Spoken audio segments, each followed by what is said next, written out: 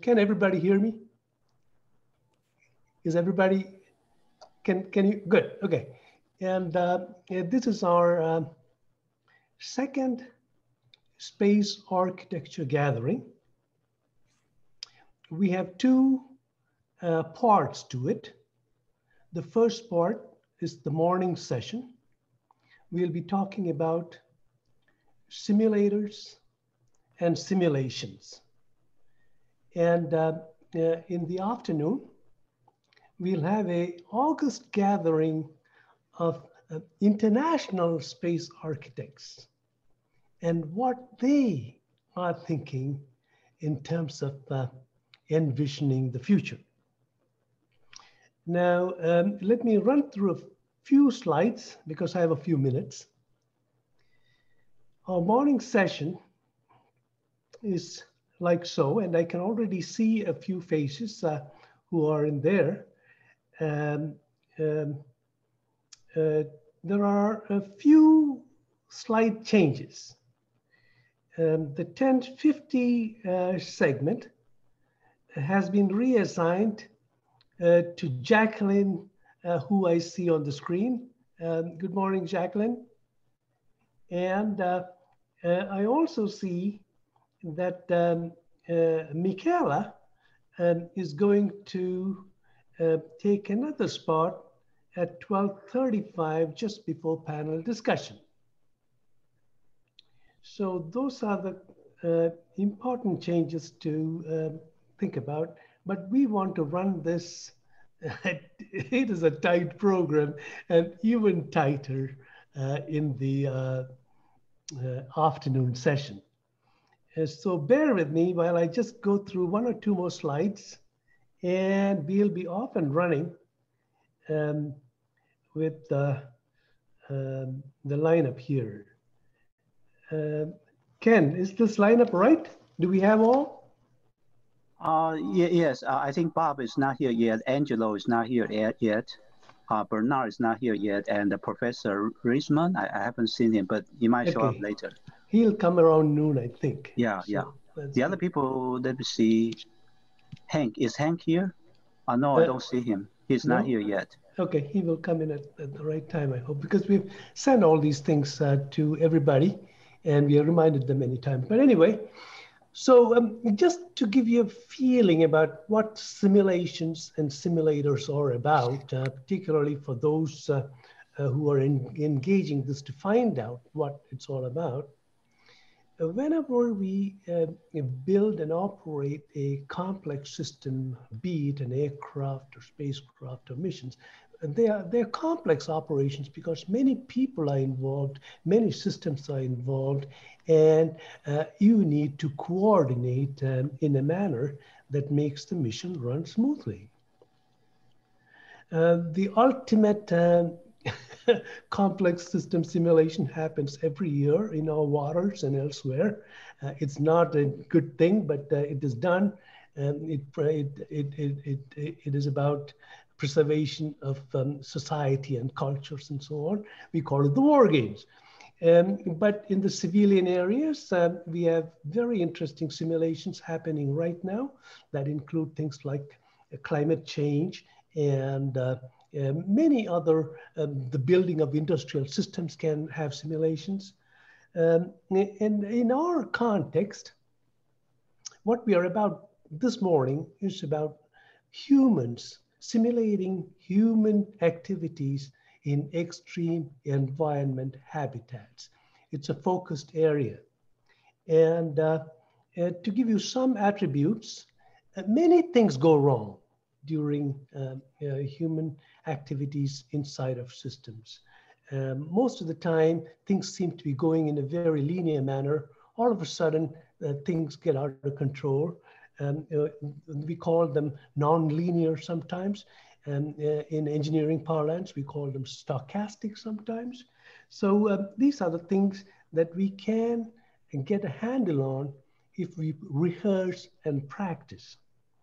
And as you know, even in the ballet, you do simulations and rehearsals. So think of simulations and simulators as rehearsals and rehearsal mechanisms to provide reliable and safe support during the real activity. Now, in our context, when I mean extreme environments, it's seriously extreme. We are going into vacuum in space. We have serious radiation difficulties.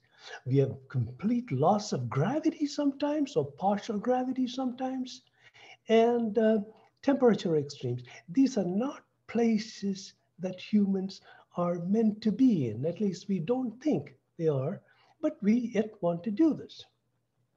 So in our specific area, we'll be looking at habitats and infrastructure developments, how we build these things up, how to preserve and enhance productivity in the crew systems. So the crew are the most important people in the whole simulation context. And in the deeper context, we want to know if there are ways that our species can survive beyond planet Earth. And so that is why simulations are important.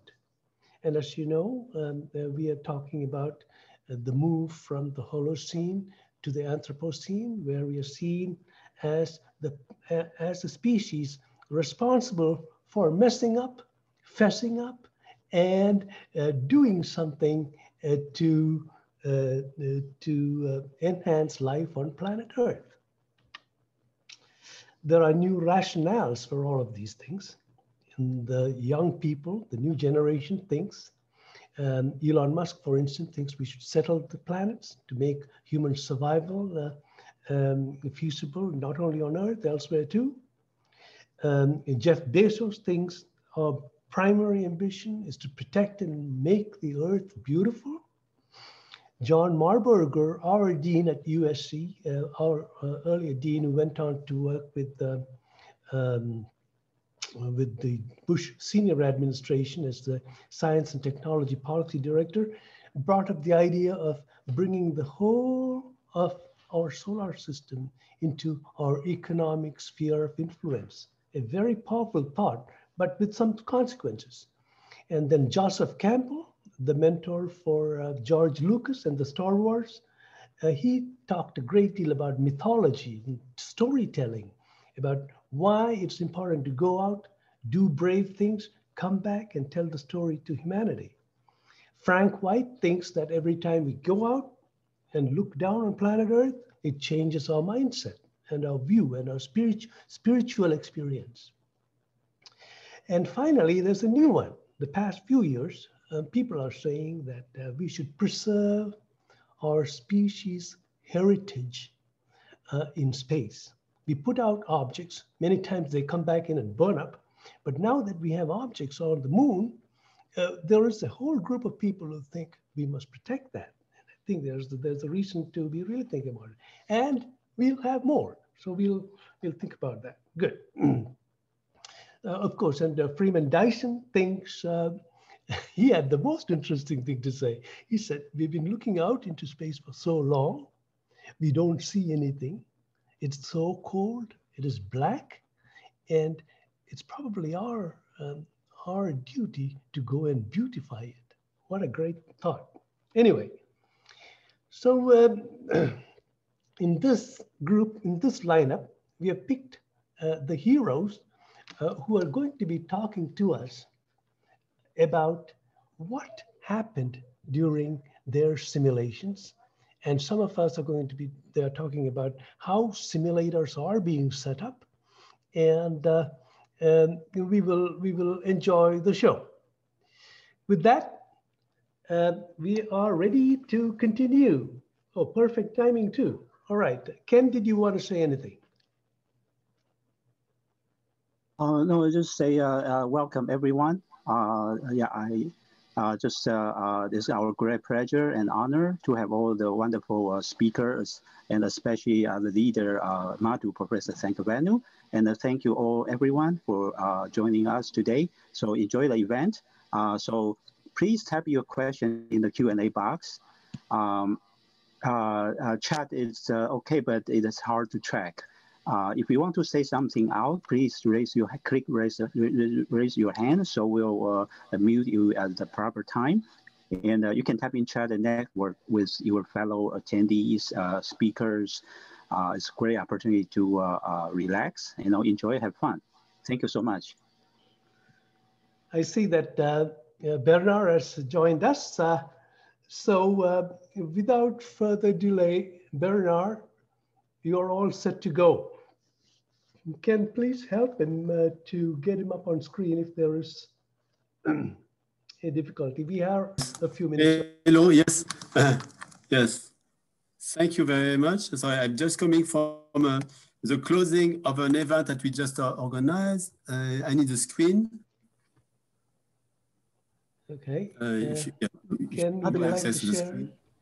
Yeah, stop share, Madhu, yes. Oh, okay.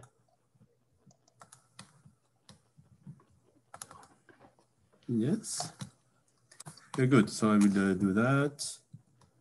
And I'll share my screen. Thank you.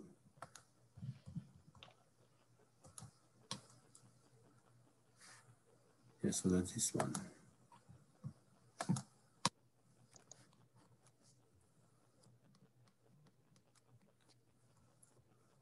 Okay.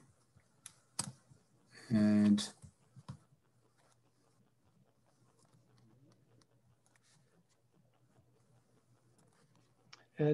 Bernard, please introduce yourself so that we all know. So I'm Bernard Freund. Yes, so I work at the European Space Agency, but also we have created, I think you all see my screen and cast of quotas that for this talk on really together on the moon, mission, science, simulation, inspiration, and diversity. So we have started a platform more than 12 years ago called EuroMoon Mars, where we develop a number of initiatives, projects, science, technology, but also directly related to simulation and space habitat design, in particular for the moon and Mars. So I will focus today about some of these aspects in the 10 minutes that I have to talk. So clearly I come from a background where we built a mission that went to the moon. It was a smart one. We launched in 2003, we arrived, and we have mapped area on the South Polar region. So this is an area where we believe that we could establish some various modules for settlement in the South Pole itself, but also in other areas that are accessible. And this is a place, peak of light, where we could have this installation. So now I would like to show that after Smart One, we went on using data from various other spacecraft, Chinese, Japanese, Indian, and the US. And from that, we can indeed now move to the next step, which is towards a robotic village and then an international lunar base.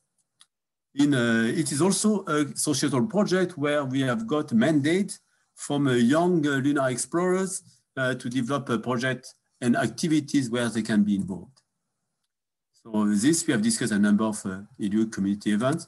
And in order to prepare the next step, where we will have every year a series of mission, robotics, that we will in place some of this element of the robotic village, and we'll have also a number of missions with humans going there. So the robotic village has, we had Chang'e 3, 4, and 5 landers, and you see that. And so 10 years ago, we prepared also ourselves to be part of this initiative. So within the EuroMoon Mars project, we built a robotic lander that we tested and accommodated with some instruments that includes telescopes, that include also a module from which we can teleoperate some of this precursor robotic system. We tested some cooperative robotics as well, and see how, learning from that, we can move to the next step to deploy larger robotic systems that could emplace large infrastructures on the surface of the moon. So we also started to test a partnership between human landers and robots. That would be a key ingredient, of course, in our way towards the moon base. So this is, you see, a picture we took on the moon with our lander and with an astronaut maintaining the facilities. So we worked as well with DLR on the robotic side.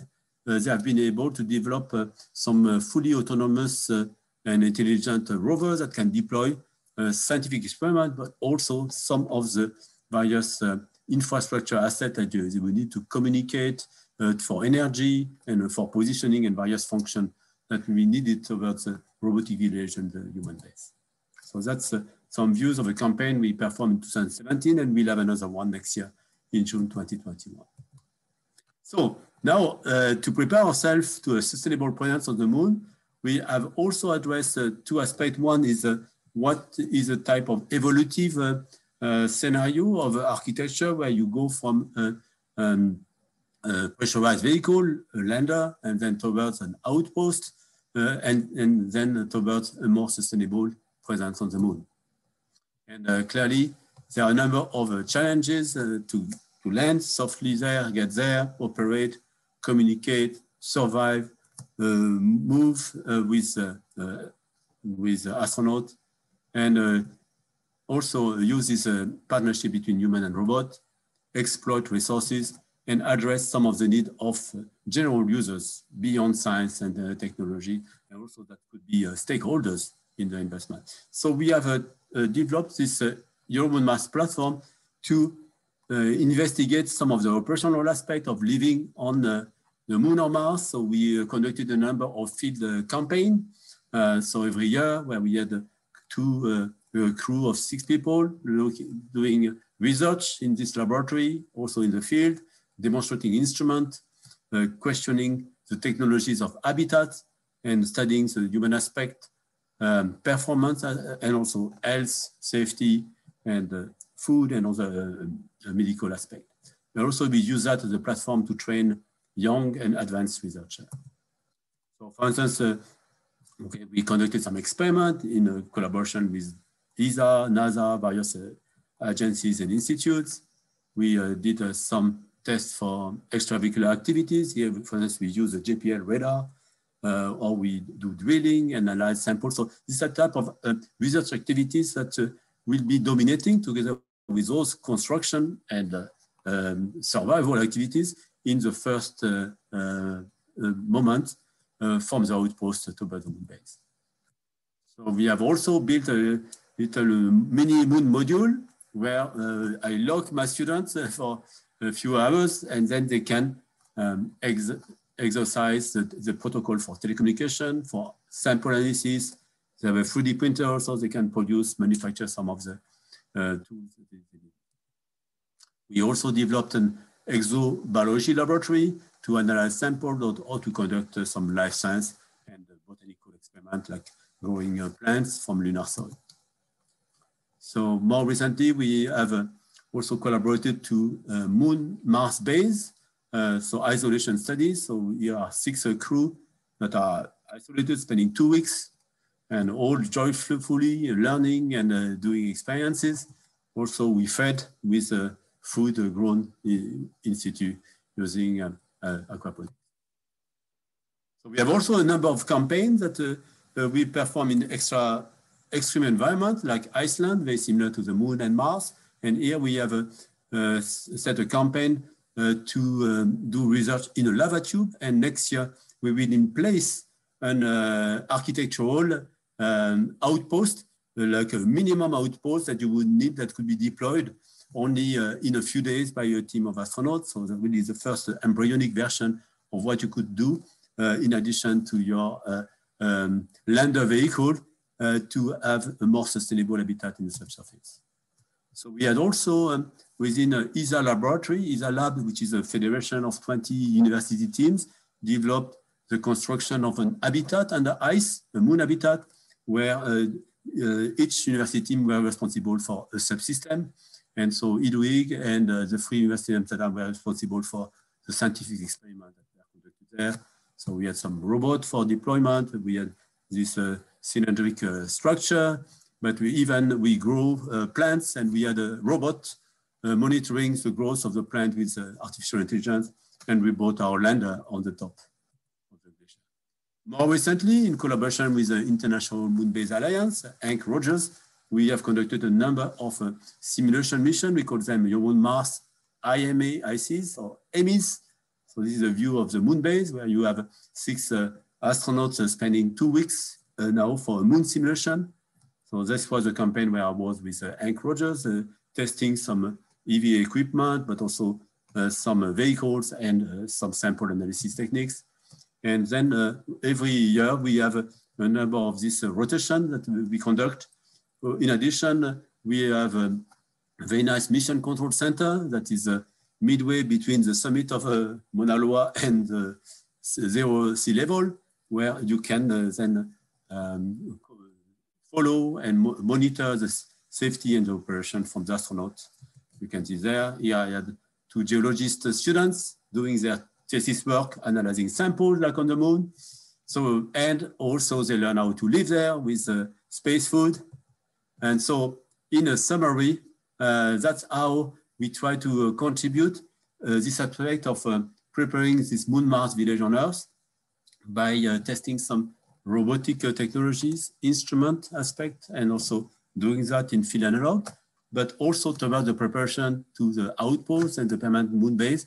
We are using habitat that are also used as a research infrastructure, and we are conducting a number of experiments to inform also together with the engineering constraints or safety constraints and the architectural constraint, how to optimize efficiently what will be the design of this facility that at the beginning will be in large part used as a research facility. So thank you very much. That's what the Moon-Mars project is, the platform is doing. And we are very much eager also to work with architects to build actually on Earth some of this prototype facility, so with some of you community, and to put some of these candidate astronauts to use them and also learn and perform research in those Moon-Mars village on Earth. Thank you very much for your attention. Thank you, Bernard, for your indefatigable works over the years. We have all watched you over several years on all the different projects you've engaged in. And in particular, in the past 2 or 3 years, your engagement with lava tubes, Bernard. Oh, okay. And you're in good company here because we have some Yes. lava tube explorers, as you can see. Tell me what is the reason? I mean, there are many people listening to you now, and that's why I'm asking you this. What is the reason that you decided to focus on lava tubes and be general, because the audience would like to know. Yeah. Actually, we are interested in both surface habitat. So we are also conducting a number of activities in surface habitat, because at the beginning, there will be some where we will rely on infrastructure we bring with us on the surface. But lava tubes allow to protect yourself from cosmic radiation, from meteorites, and also they have a temperature environment which is more comfortable than if you are outside. And what is new, we have discovered on the moon 200 entrances of lava tubes. So now we know there are some, so we have a destination and we would like to go there. So we want also to demonstrate that in addition to a surface habitat where you land and you have some infrastructure, you have also the possibility to have a refuge in the lava tube. It's also maybe a very interesting place where you could have some ice deposits. That's right. You could have even some resources in the lava tubes that would make it good for survival and of course for research. So we are developing both surface habitat and lava tube habitat. Absolutely. You really spelled it out clear. Questions for Bernard. Ken, how are we doing on time? I think we have a few minutes of questions. Yeah, we have 5 minutes for Q&A. Very good. So we are taking questions for Bernard, who is... yeah. So there are some on the chat. Let me take a look. If ESA have a list of analog test goals and objectives. Yeah, and on that, actually, so this activity, Your Moon Mars, is developed by the International Lunar Exploration Working Group, which is a federation where we had support from ESA, from NASA, from other space agencies. And now we have created a foundation that is self-sustaining and then providing this, training program for youngsters that benefit everybody. But also at ESA, we have a set of analog test goals, analog in the sense going in environments that look like the moon, or analog as a place where you perform isolation studies, like the astronauts are going to encounter, right. And you have places in Antarctica, or you have places in some technical laboratory where you perform some of these isolation studies. There was a question about shall we need artificial gravity for 6 months? Yes. That's an interesting question, but I believe that on the moon, because we have a 6 gravity, so it's not as difficult as 0G, and so there should be a way without creating additional infrastructure to make use of the fact that we are in 1.6G. We'll have to have countermeasures concerning yes, bone loss, muscle loss, exercise. But also we can use to advantage the fact that you have a place, you have resources, and 1.6G, you will be able to put wings and to carry the weight of your body just by beating wings. And so we'll have some dome infrastructure where we'll be able to fly from one place to another. And also we develop some lunar Olympic games where you will make use of this 1.6 gravity. Yeah, very imaginative, Bernard. The third question, do you have any idea of the lava tube constitution? And what does it look like, soil, structure, and so on? I'm hoping that Ganchala really means on the moon, not on Earth, because we know what lava tubes look like on Earth. Yeah, actually on Earth, lava tubes are quite they're hard because it's you have a kind of a frozen lava flow, and it's you can really rip yourself. It's a very difficult, and I think I would expect we would have something quite similar as well in lava tubes. So they need to be prepared, or you need to have also some infrastructure, and we are now looking at some inflatable material they can put inside the lava tube. But you will have less dust than you have on the surface. So that can be also an advantage. You will have less hazards from this very toxic, but also cancerogen dust, carcinogen dust that you have on the surface. But yeah, it's hard. You need to be protected when you do an EVA. That's what we simulate with our expedition. So we did some in Hawaii, we did some in La Réunion, also in other places in Iceland. Excellent. Thank you. So yeah, so you need to have some robot or a system that will make the lava tube a bit more friendly for habitation there. One of the things that we worried about was how to go into lava tubes, but now that we have these natural skylights, we know how to go in there.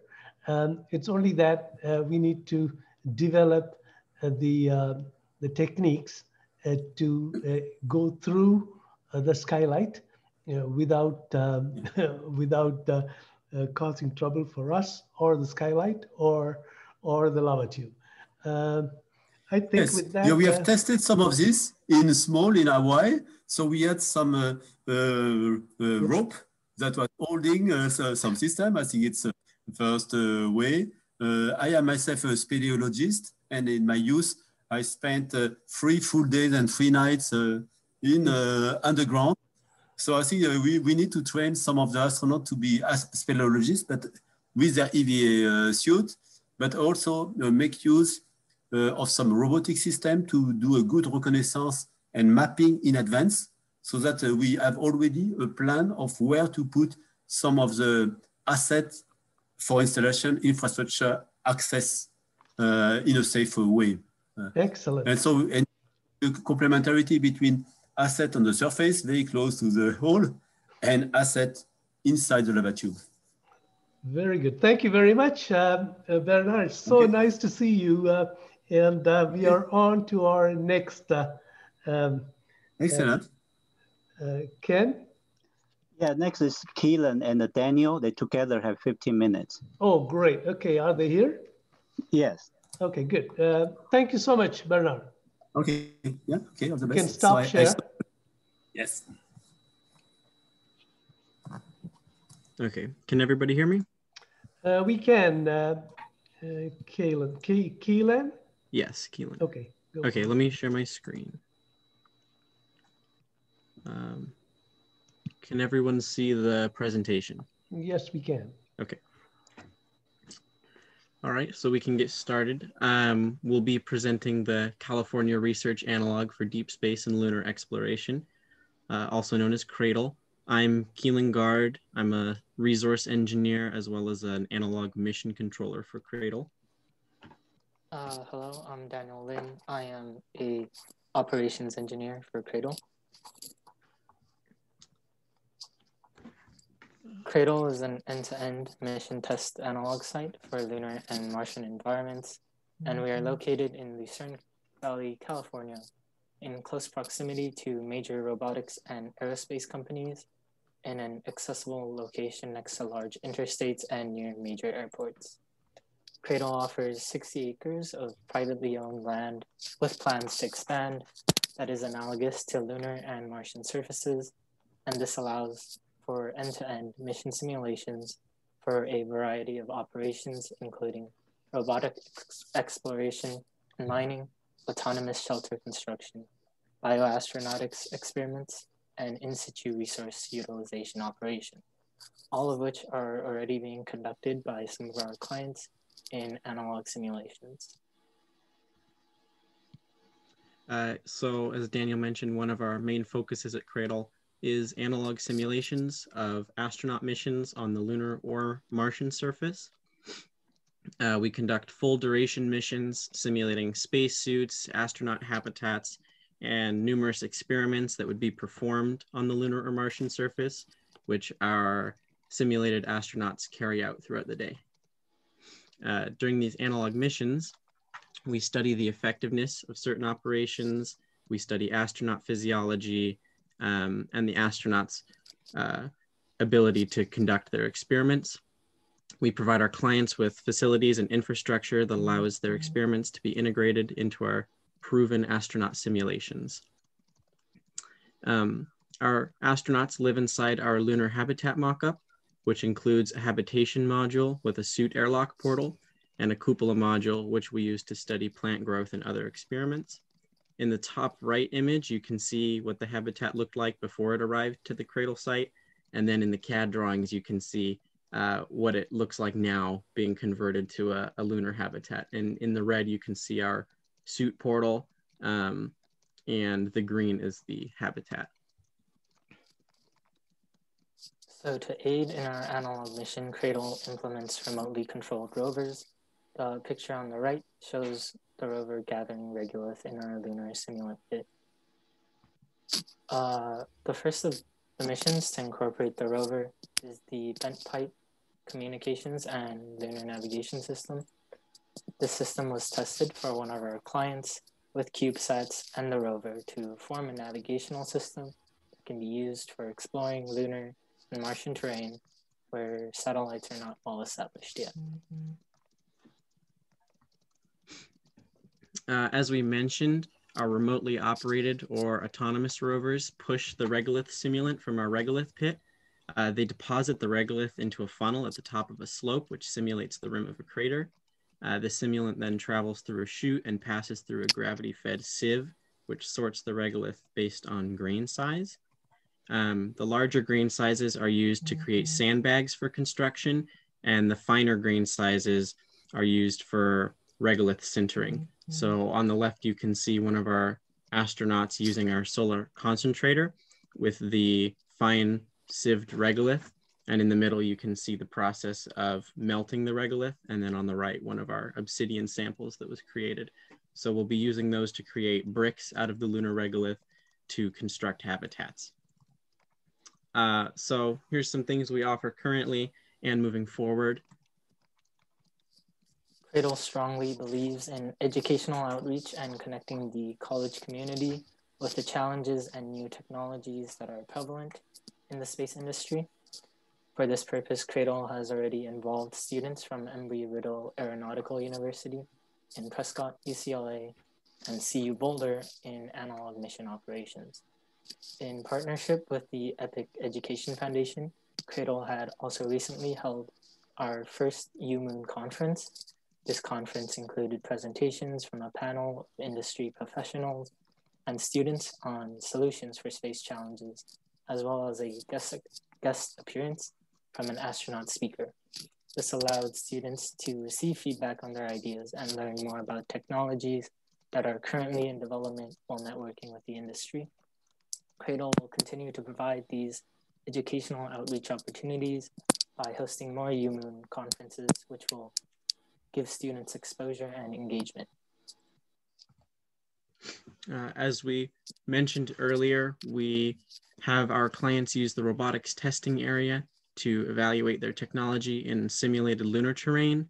There's a lot of potential opportunities for other companies or universities to test their own equipment and even operate remotely through our telerobotics infrastructure that we talked about. As Keelan mentioned, we have remote mission simulation capabilities. Our first analog mission was recently completed, and it connected students who served as mission controllers from the states of Colorado, Arizona, and California. Our facilities support remote connection, allowing clients and students from across the globe to utilize our facilities.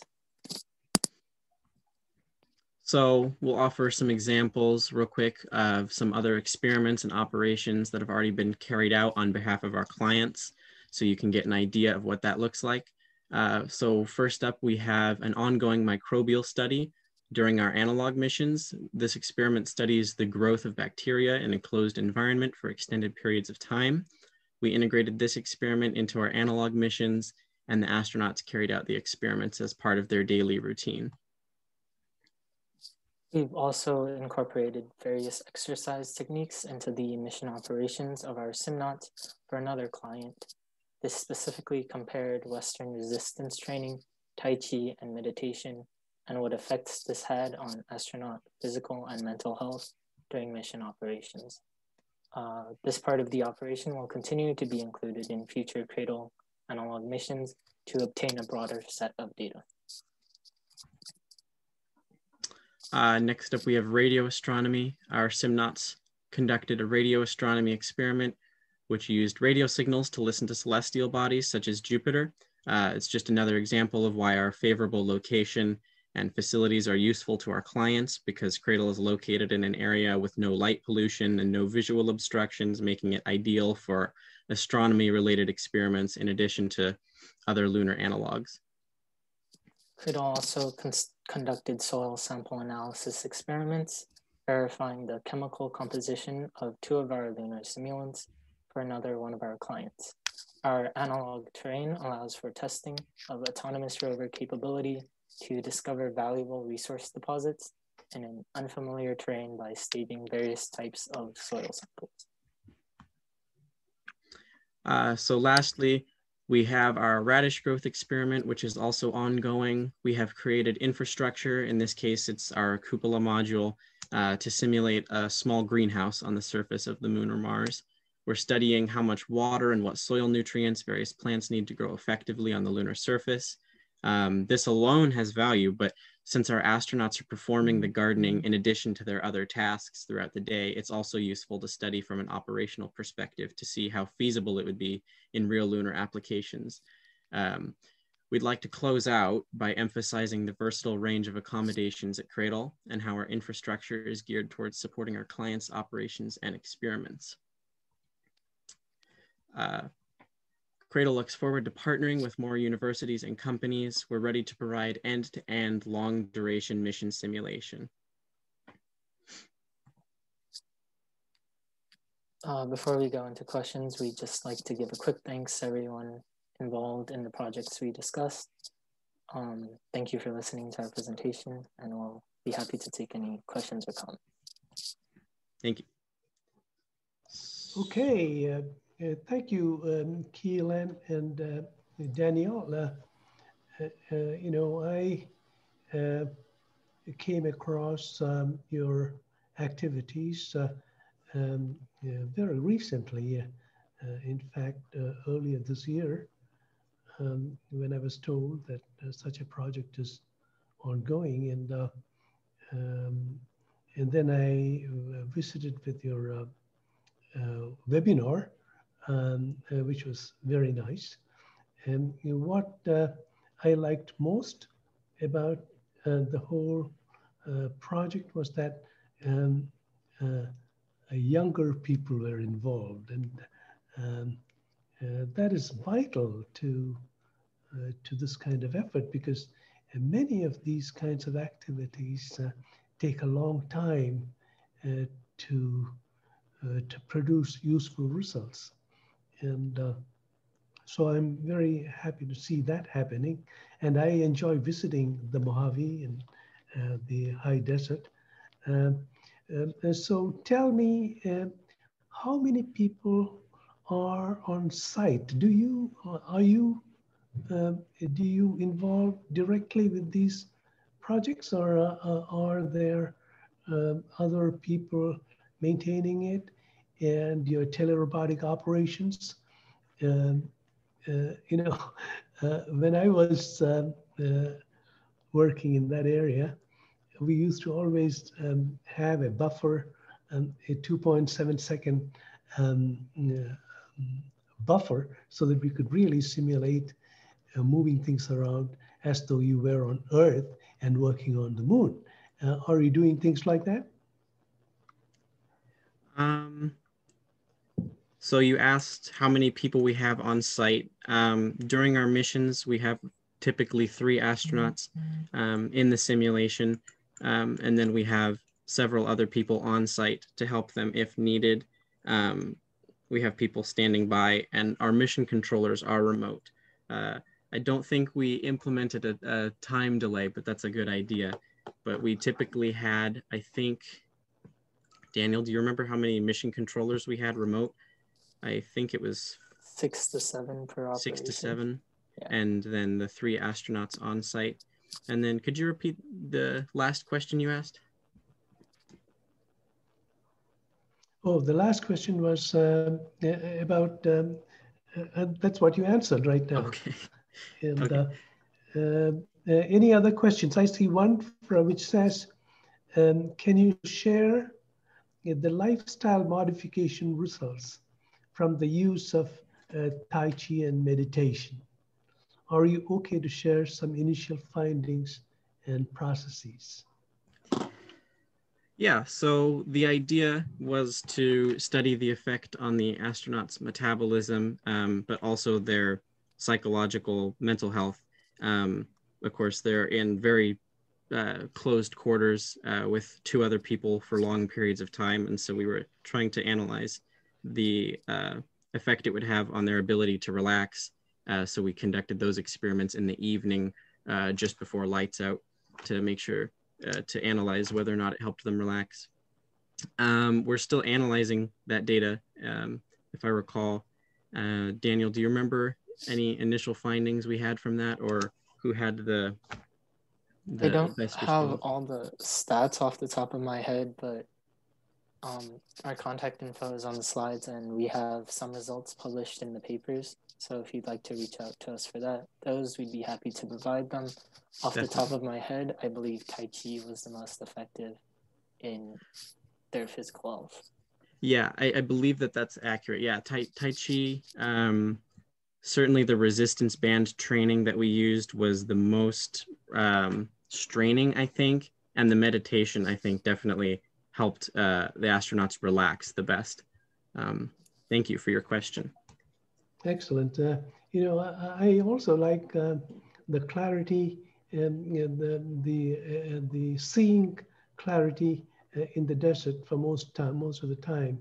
And I hope you guys go take a look at the Jupiter-Saturn conjunction happening now. It's pretty beautiful. I stuck some of the pictures I took on my Instagram and Facebook. I mean, it's very beautiful, those kinds of things that happen in the skies. Any other questions?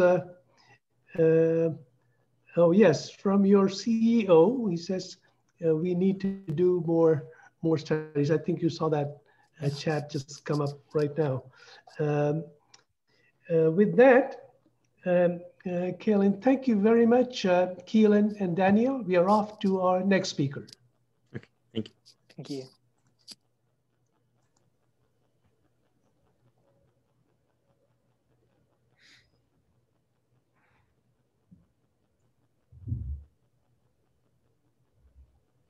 Hello. Yeah, I think next is Jackie. We can see you, Jackie. How are you doing? I'm doing well. How are you? Very good. We're ready to share. Yeah, go ahead. Okay.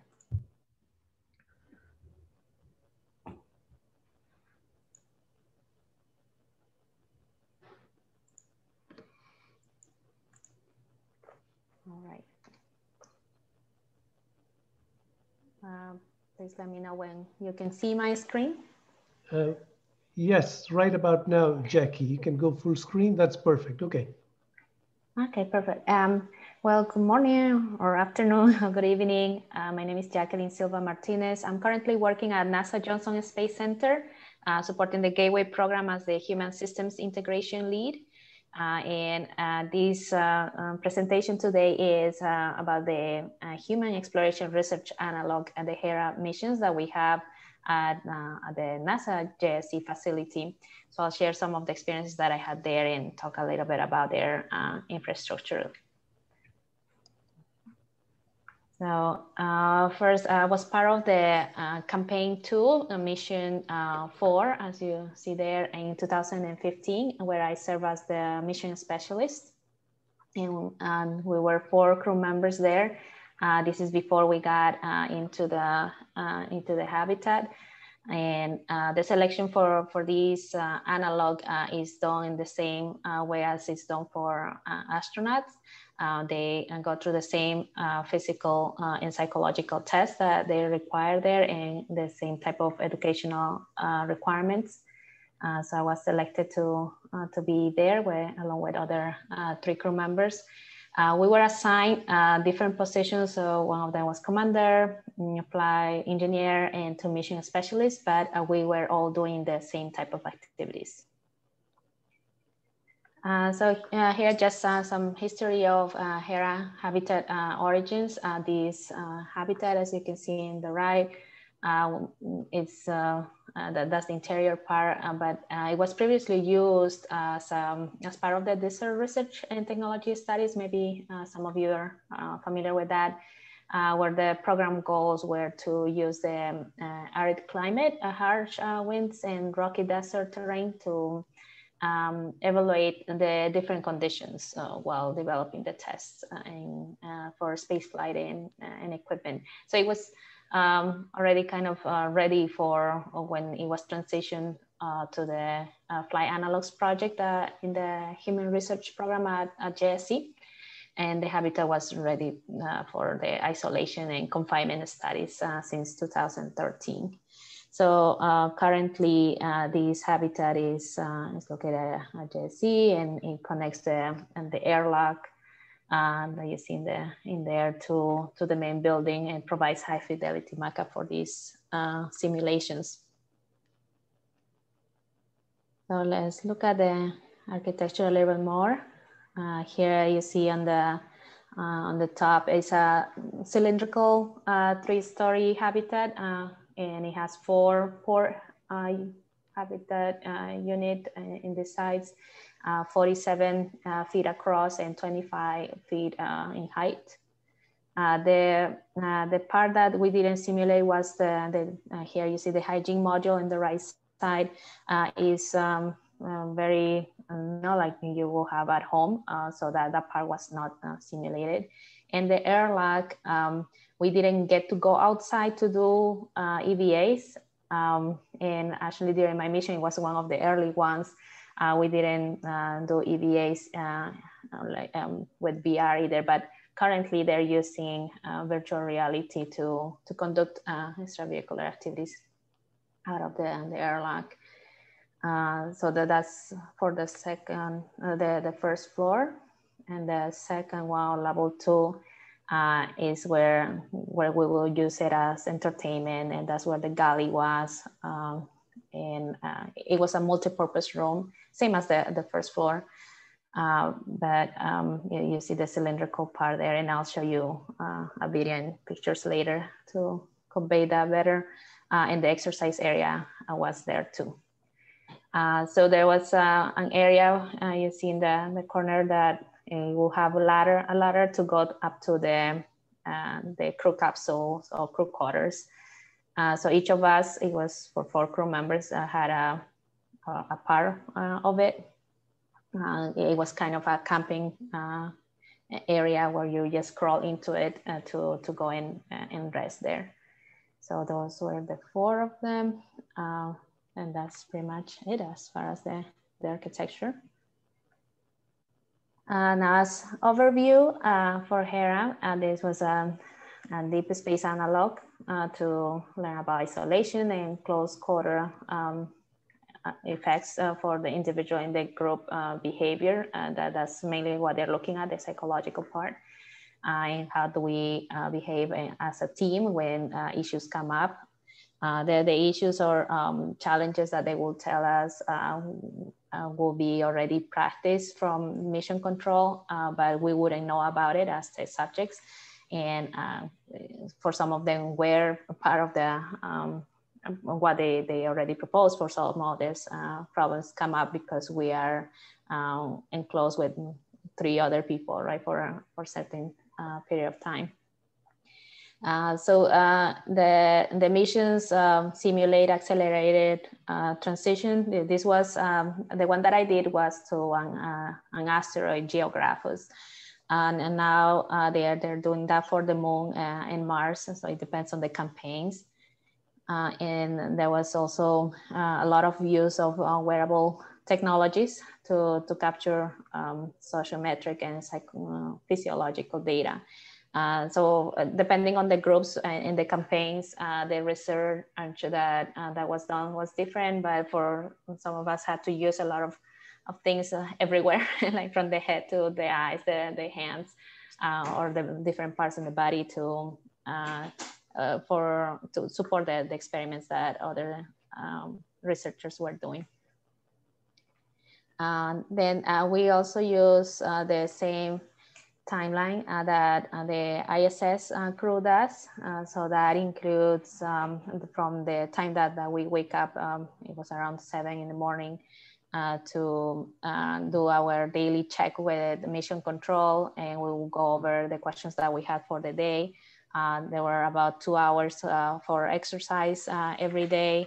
The meal time was, we try to have it around the same time so that we can share, with the crew members, and then other experiments or maintenance tasks that we had to do, and then time to sleep for in the evening.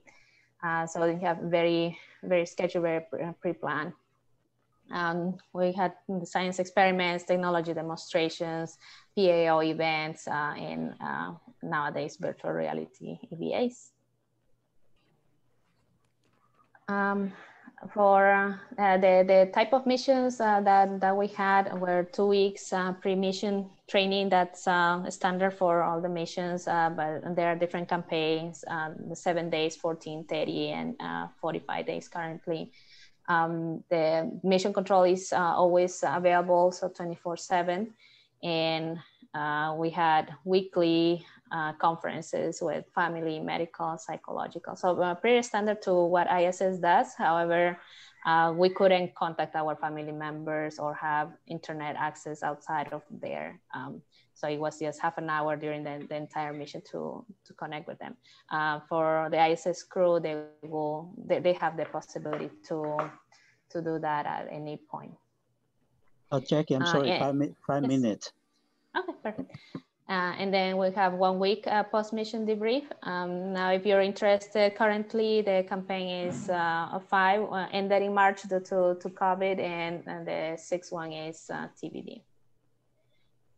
This 2-week mission profile, just to give you an idea, we had the Orion launch dock would have for about 2 days, then we had the transit to Geographus for the first 6 days, and the next 4 days, it was the rendezvous to Geographus, and then coming back to Earth the rest of the mission. So that's kind of how they laid it out. And I'll show you a video.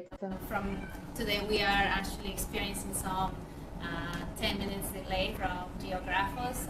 We are in our way to the asteroid, and it's day 7. So just here from what you can see is some of the videos and the telecommunication system that we use to get in touch with mission control, and just walk you really quick through the MMSCB simulator for our rover to travel around Geographus and inspect different areas for the asteroid samples. We do also some science experiments. There are some shrimps there that we have to analyze, some saliva tubes that we have to do also as part of the testing. We use the microscope to look at the different meteorite samples. Some other experiments here that you can see. We're growing some seeds. This is the medical center area. We also have an air lab here in case of emergency, but we also use it for our private talks with family, which is very limited. We only have like twice during this whole mission, and more working area where we put together our rover assembly. And you can see in the screen we're passing through Phobos, and recently today, so with the 10 minutes delay, it's a little bit challenging to get in touch with mission control, but we're working around that. And these are just the stairs, the middle part for to go to the second level. And there we have the kitchen, the exercise area, and all the way on the top we have our crew quarters where the 4 of us get to rest for the time that they also tell us to do. So that was just a snapshot of what happened. Going to the second floor, yes, the galley again, the exercise area, and that's when we came back from the mission. Mission control were waiting for us, and I was able to do a mission from the other side. So as mission control, when I was working with operations for ISS, just preparing for the for a crew astronaut, we call it Space Week. So then all the training that they had to do, they also used the Hera facility for that. So with that, I'll leave you with some links here if you're interested about the analogs. Here's some more information on how to apply to those. And with that, thank you. Thank you, Jackie. Jackie came into our lives when she was a student at ISU, and I had the privilege of leading the Planetary Defense Group. And if I remember right, Jackie had to leave during the end of the program for this mission. Am I right to think that? That's correct, yes. Yes, very good. Good to see you, Jackie. And did you, how are we doing on time, Ken? I think we have like 1 or 2 minutes only. Okay, yeah, I remember the facility from the time we visited it at DRATS, and I I see Chris talking about it on the Q&A. I think it's a fascinating development. It was during the Obama administration, and so all of us were thinking about going to the asteroids. And as Jackie mentioned, now we are back to going to the moon. And what are you doing now, Jackie?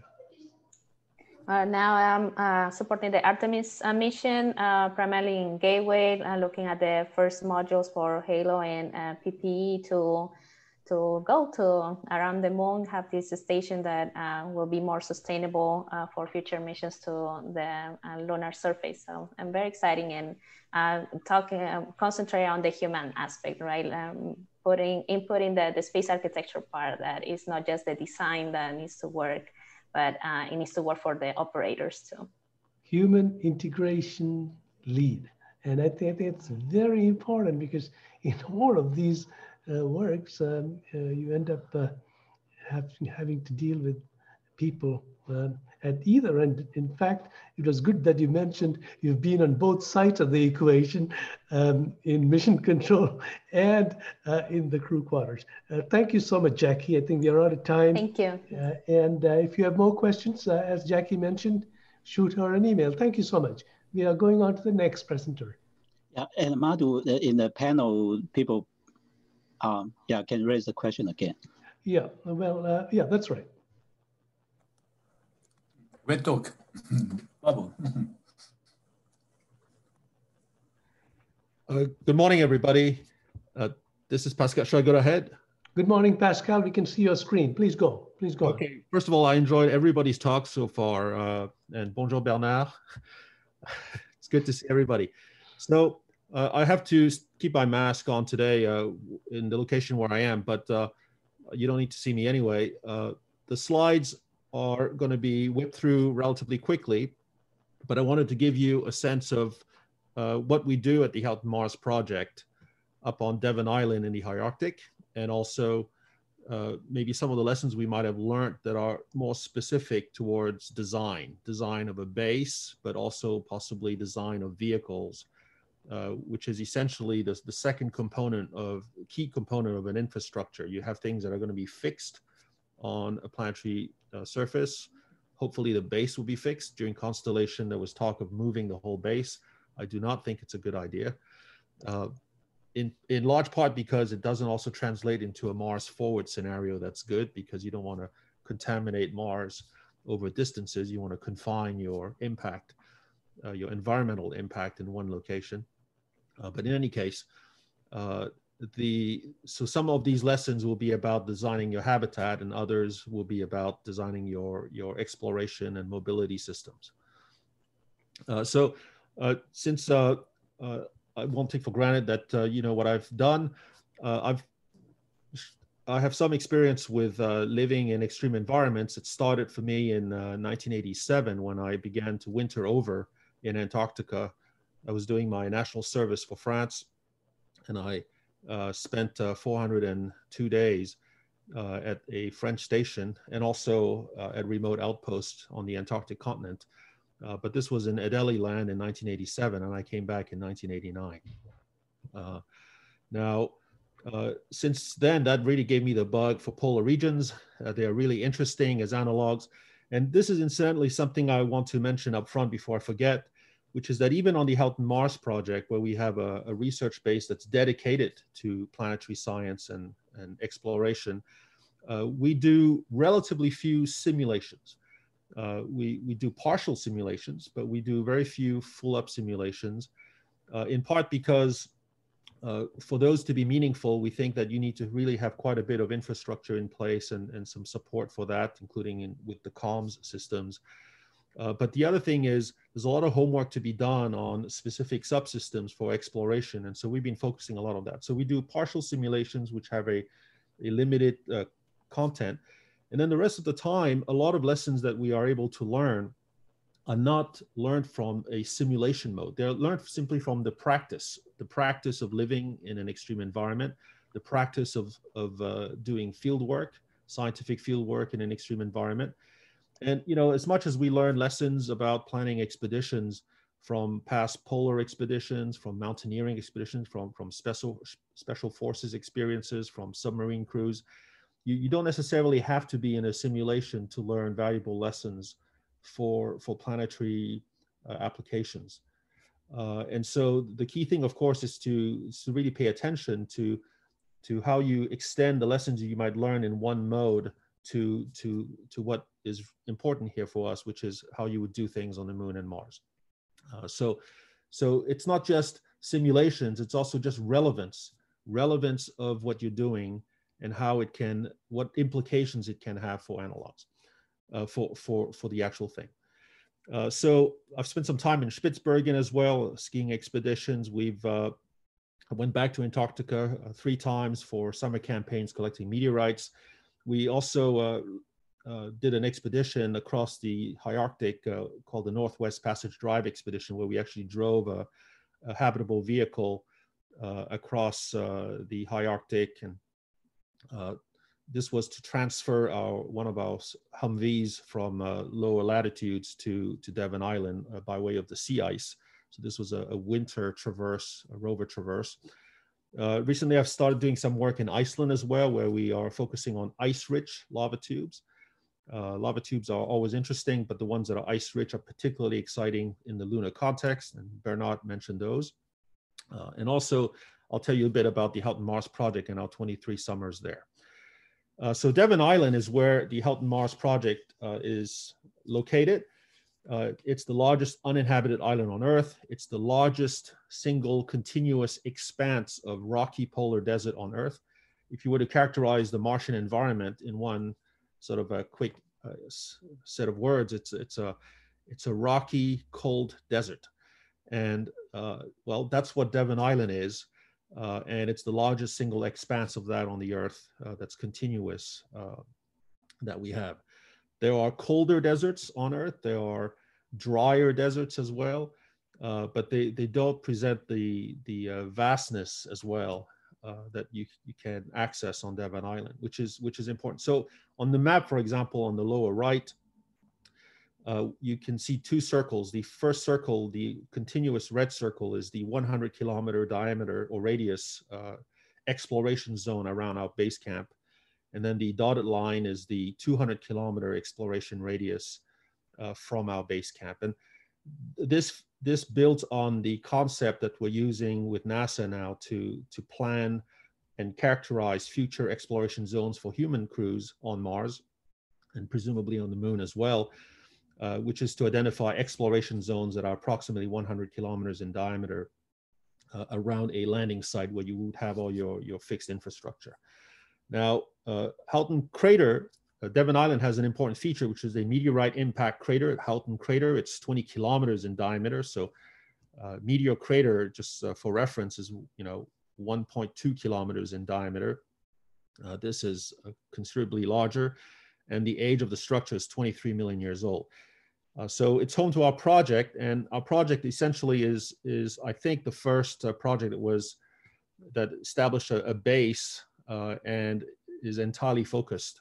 We have no other mission than that on advancing planetary science and exploration. So just a few pictures. On the left, you see 2 columns of images. The first column is Mars.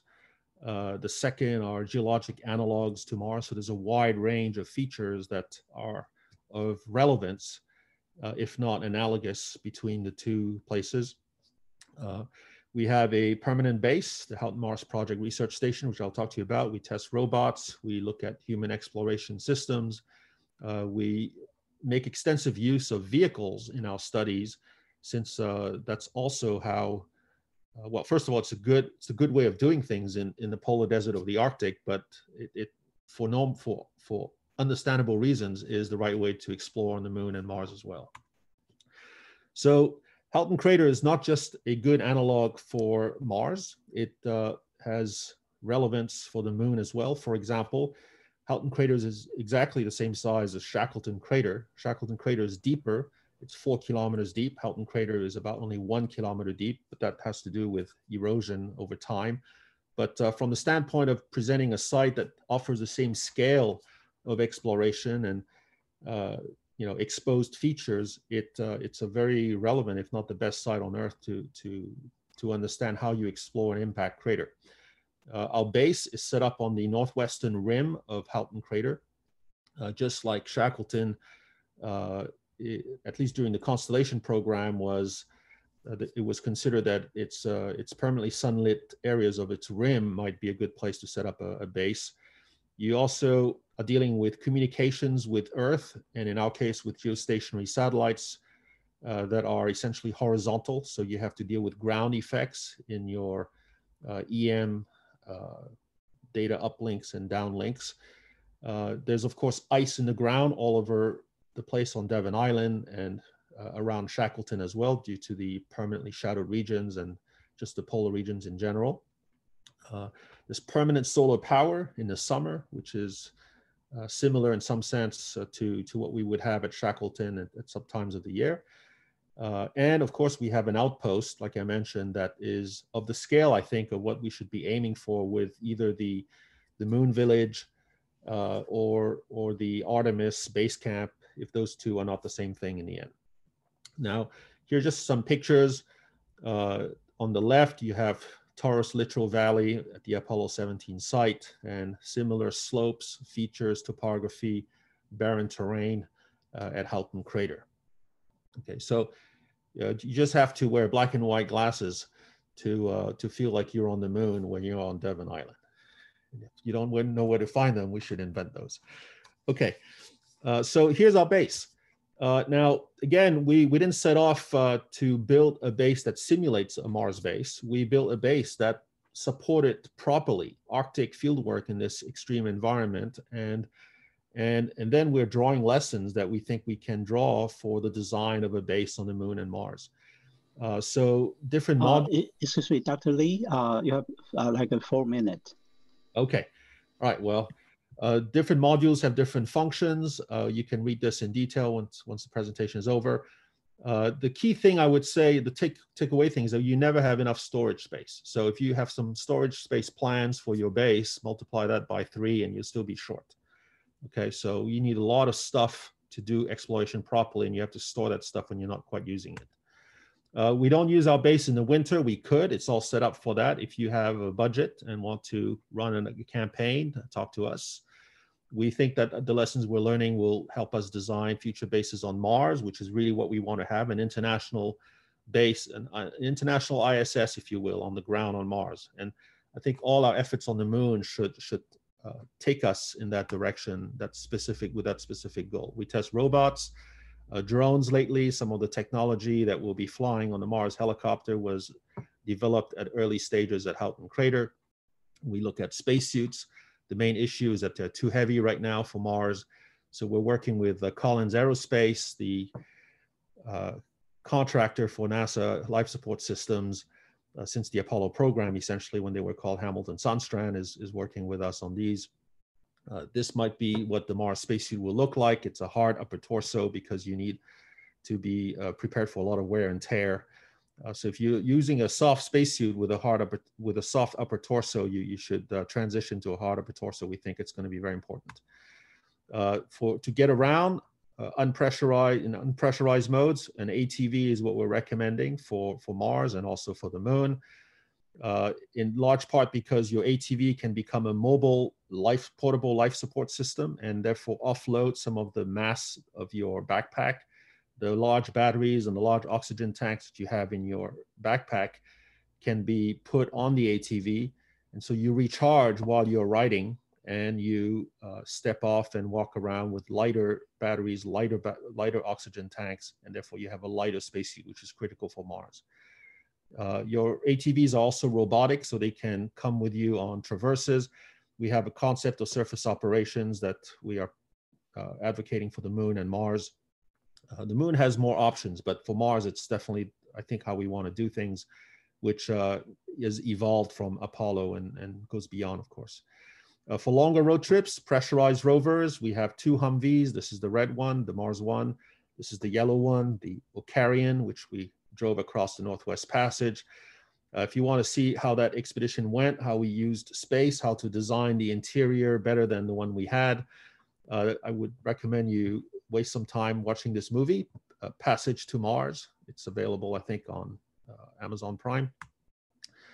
In recent times, we are focusing on how astronauts can interact with robotic systems, in particular fly drones. This is a astronaut smart glove technology that we are testing right now, which is allowing you to fly a drone not with your two hands on a joystick and your eyes glued to a screen, but by just hand waving a single hand. The drone does what you do. If you want to check this out, I'll show you a link at the end. We're also working on ice caves in Iceland. I don't have time to go into a lot of details, but there are caves on Mars and on the moon which we think have ice in them, some of them, not most of them, some of them in rare occasions. And there are very few caves on Earth where there is ice, lava tubes where there is ice, and where there's ice in massive amounts. And so this is the case in this one in Iceland, and we're using that as an analog. We did the first mapping of a lava tube and ice cave with a drone just a couple years ago, and you're seeing some of the LiDAR scans. We're offering a fellowship every year now at our Help Mars project. If you have a strong resume as a student or as a recent graduate, please communicate with me, and you might have an opportunity to join our research. This is very important for us to have students who will stay in the aerospace business or planetary science to get to do field work at this site. And just as a human being to another human being, all of you, I will hope you have all one day a chance to come to Devon Island, because it's an incredible place. So here are some links which you can view later in detail. And that's it. That's it for me. Thank you. Thank you so much, Pascal. You are the explorer in all of us. Wish we could do all of these things that you do every day. I think we have run out of time. Am I right, Ken? Yeah, well, we have the panel session, so don't worry. We'll hope you stay with us, Pascal, because we have some good discussions later. Thank you so much. I'll be back for the panel. Thank you. Okay, thank you. Okay, we are on to our next presenter. The next should be Hank. Oh, great. Hank, are we ready?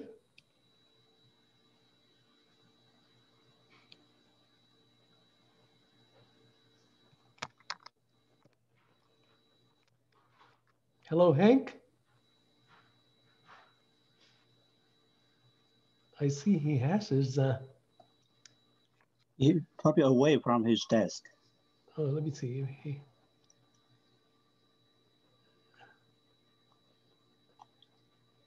Hello, Hank. Whoa.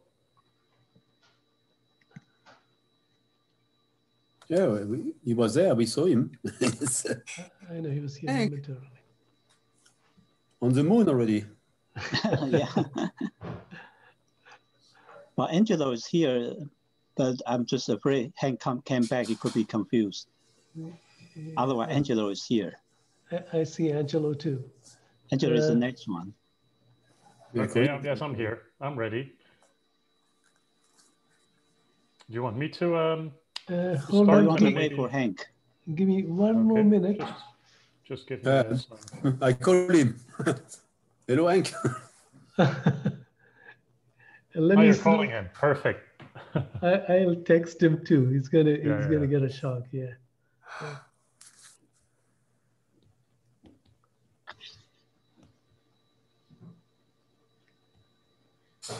Oh, there he is. Hello. Greetings, Hank. How are you? Hello, it's showtime. Hank. Oh, is it my turn? Are you serious? Yes. Yes. Yeah, we're all waiting for you. No, You just lost 3 minutes of your time. Hank, I thought we had high seas before this, but anyway. My name is Hank Rogers. I'm going to talk about my concept of how to build a moon base. A little bit about my background. So 15 years ago, gosh, it's 15 years ago. Yeah, 15 years ago, I found my missions in life. And mission number 3 is to make a backup of life by going to other planets. Ever since then, I've been going to, how can I say, space exploration related conferences. We used to have this thing in Hawaii called JustSat. When it was Japan, US, it was NASA and JAXA get together every year. They came up with the concept of PICES, the Pacific International Space Center for Exploration Systems.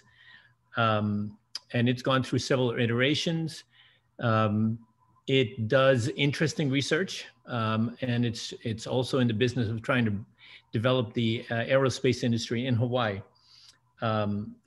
For some reason, in a moment of weakness, I joined their board, and in a greater moment of weakness, I accepted becoming the chair of PICES, so I'm kind of responsible. High Seas, I see Angelo, he was the first crew in High Seas. A researcher from UH came to me one day and said, we have a problem. And I said, what's going on? So he said, well, we have this idea to build a research station where we're going to research Mars missions. And both NASA and the University of Hawaii just figured out that neither of them could own a habitat. So she asked me to step in, and I did. So now I'm the proud owner of a habitat on the slopes of Mauna Loa, High Seas. I'm guessing that we have another speaker later, because Michaela Musilova is in charge of High Seas at this point in time. Fast forward, we actually did 5 missions, 4 months, 8 months, 12 months, and 8 months. So, and these were basically how to, missions to figure out how people get along for such a long period of time. Because the actual mission to Mars is going to be 8 months to go, 6 months to wait while the Earth comes around, and another 8 months to come back. So that's 22 months. We found out a lot of things about crew selection. Well, NASA did anyway. I wasn't part of that. Then I kind of made a pivot, and the pivot was, if we're going to go to Mars, we're going to have to go to the moon first. And so I started thinking about this, and I made my own conference and I called it the International Moon Base Summit. And a bunch of people smarter than me got together, and I learned a lot about what the prevailing thinking was about how to build a moon base. At that time, I was actually thinking that we were going to have to use in situ resource utilization, which I still think we will eventually do, but it's become clear to me that there's going to be 3 phases of how to build a moon base. Phase 1, and I have a little video that I'm going to show after this. In fact, I might as well do that now. Let's see, I got to share my screen, and I've got to go to, where here? And before I do that, I should set it up. Sorry about that, folks. Yes, okay. Now I can share screen. There it is. Oh, that's not it. Why does it have to be so complicated? Here we go. I'm screen sharing and play slideshow. All right, so Mahina is a Hawaiian word for moon. And I'm planning to call our first base on the moon, which I hope to have been built by 2030. Planning to call it Mahina Lani, which means moon heaven. And it's 2030. Let me get rid of that. Okay. So here we go. Can you hear music? It's working. Wow, yes, we can, Hank. Thanks. Yeah, so my guys, my modelers are out of Ball State University, and they have modeled the moon using NASA data. And we're flying to Shackleton Crater. And here's our first 150-ton payload landing on the moon. I've been talking to SpaceX, and they told me that they could land me 150 tons on the moon and fly back without refueling. So first of all, we're looking at phase one, and a phase one moon base is modules that are manufactured on Earth and then transported to the lunar surface as is, in the same way that ISS modules were sent to low Earth orbit. We would need, and this is all NASA stuff at this point. This is their athlete, and it moves the modules around. Obviously, you have to move the modules from the landing site to the build site, or when the rocket takes off, you will destroy all of your stuff that you left behind on the moon. Here we have the build site, and this is the first module that's been put in place. According to NASA, there's a little inflatable part of it. So we got a module with an inflatable, and then we will be added. So this is all phase one, where we have all these modules that were built on Earth, and they're just connected on the moon. Phase two is more interesting to me at this point. You know, my experience from high seas, and well, you could say I've been fascinated by domes for a long time. A dome, a geodesic dome, is the most efficient way to enclose space. So I actually, you know, I've seen lots of different designs for moon base modules, whatever you want to call them, structures. But I think that the basic structure is going to be a dome. I let my modelers go wild, and they created this device to actually build a moon base, a module, sorry. First of all, we need a way to move the things, the parts, and in this case, they're all triangles, away from the rocket to the build site. There is the build site, and the base has already been built. And this was, this was their idea of how this thing was going to get built. And obviously, this is not going to work. I told them this is not going to work because I'm going to attach this thing from the get-go, and I don't want to have to build a track. But it was still cute enough so that I thought you might enjoy this part. The actual way to build this, I think, is going to be a crane. And we have to work out the order in which the triangles get put in place. I tracked down the #1 dome builder at Burning Man. He built 35 domes. What's going on now?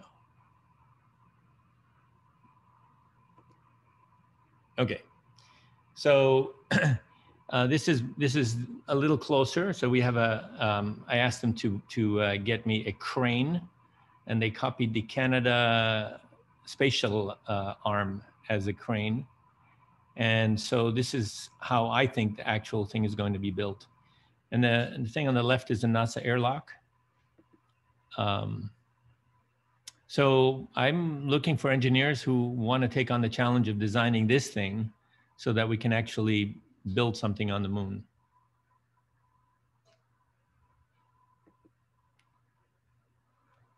We started, you know, all the domes at Burning Man are made out of struts, and then the triangles are added afterwards. And I said, no, let's not do it that way, because that means two different kinds of build. One is for the struts and one's for the triangles. So I'm in the triangles, I'm including the struts so that they're internal to the panels. And then we need to find a way, probably from the inside, to bolt them together. And so that's another bit that needs to be designed, is the locking mechanism. So here we have dome #1, dome #2, and this is going to be a continuous operation. Even after we occupy the moon base, the robots are going to continuously build domes. And in the future, we'll need larger domes. I don't think it's going to be much larger than this for growing food. So I still don't have an answer to growing food on the moon. But that, you know, I'm imagining that we're going to have larger domes and robots are going to be doing the work of growing the food. In my organization, Pisces, the guy who runs it, his name is Rodrigo Romo. He spent 6 or 8 months in the Biosphere 2. And he told me that 8 people spend pretty much all their time growing food and they were always hungry. Excuse me, Hank. Hank, 5 minutes. Okay. Yeah, I'm pretty close to the end of my presentation. So, yeah, this is us leaving the moon, going back to Earth.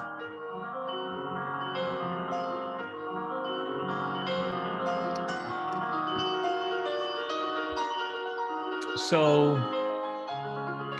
I think that we should be getting ready to do this on Earth. So I'm going to build a 40-foot dome at my ranch. It's not going to have any windows. We are going to practice different situations inside. We've already have the situation of crew quarters and living space in high seas, but I'd like to see how much space we need for engineering bay, for, I don't know, for all the different activities that we would imagine that we would do on the moon. And I hear Pascal loud and clear, we need storage space. So there we go. Let's see. Yeah, I have a little bonus pictures. Let's see. This is a regular simulant. This is a project we did in Pisces where we made pavers. This is the early Just to See.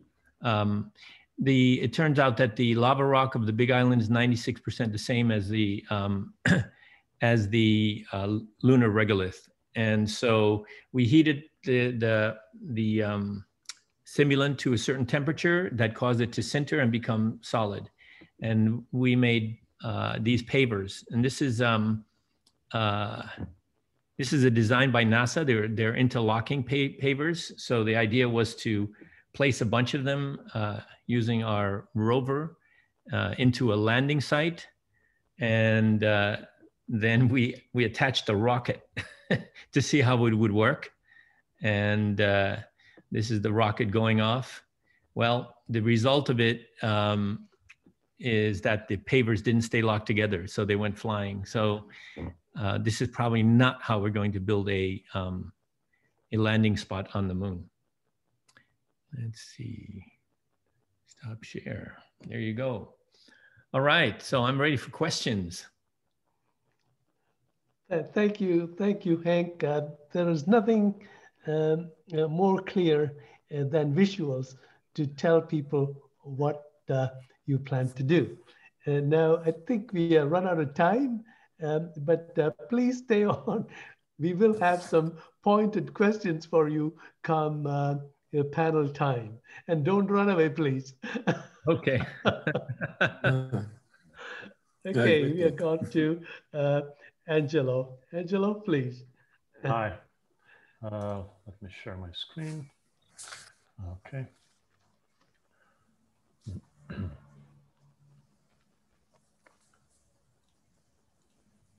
All right. Can you see my first slide? Not yet. Nope, not yet. I thought I was sharing. Let's try again. Share screen. Here you go. Share. There it is. You can go full screen if you like. Of course.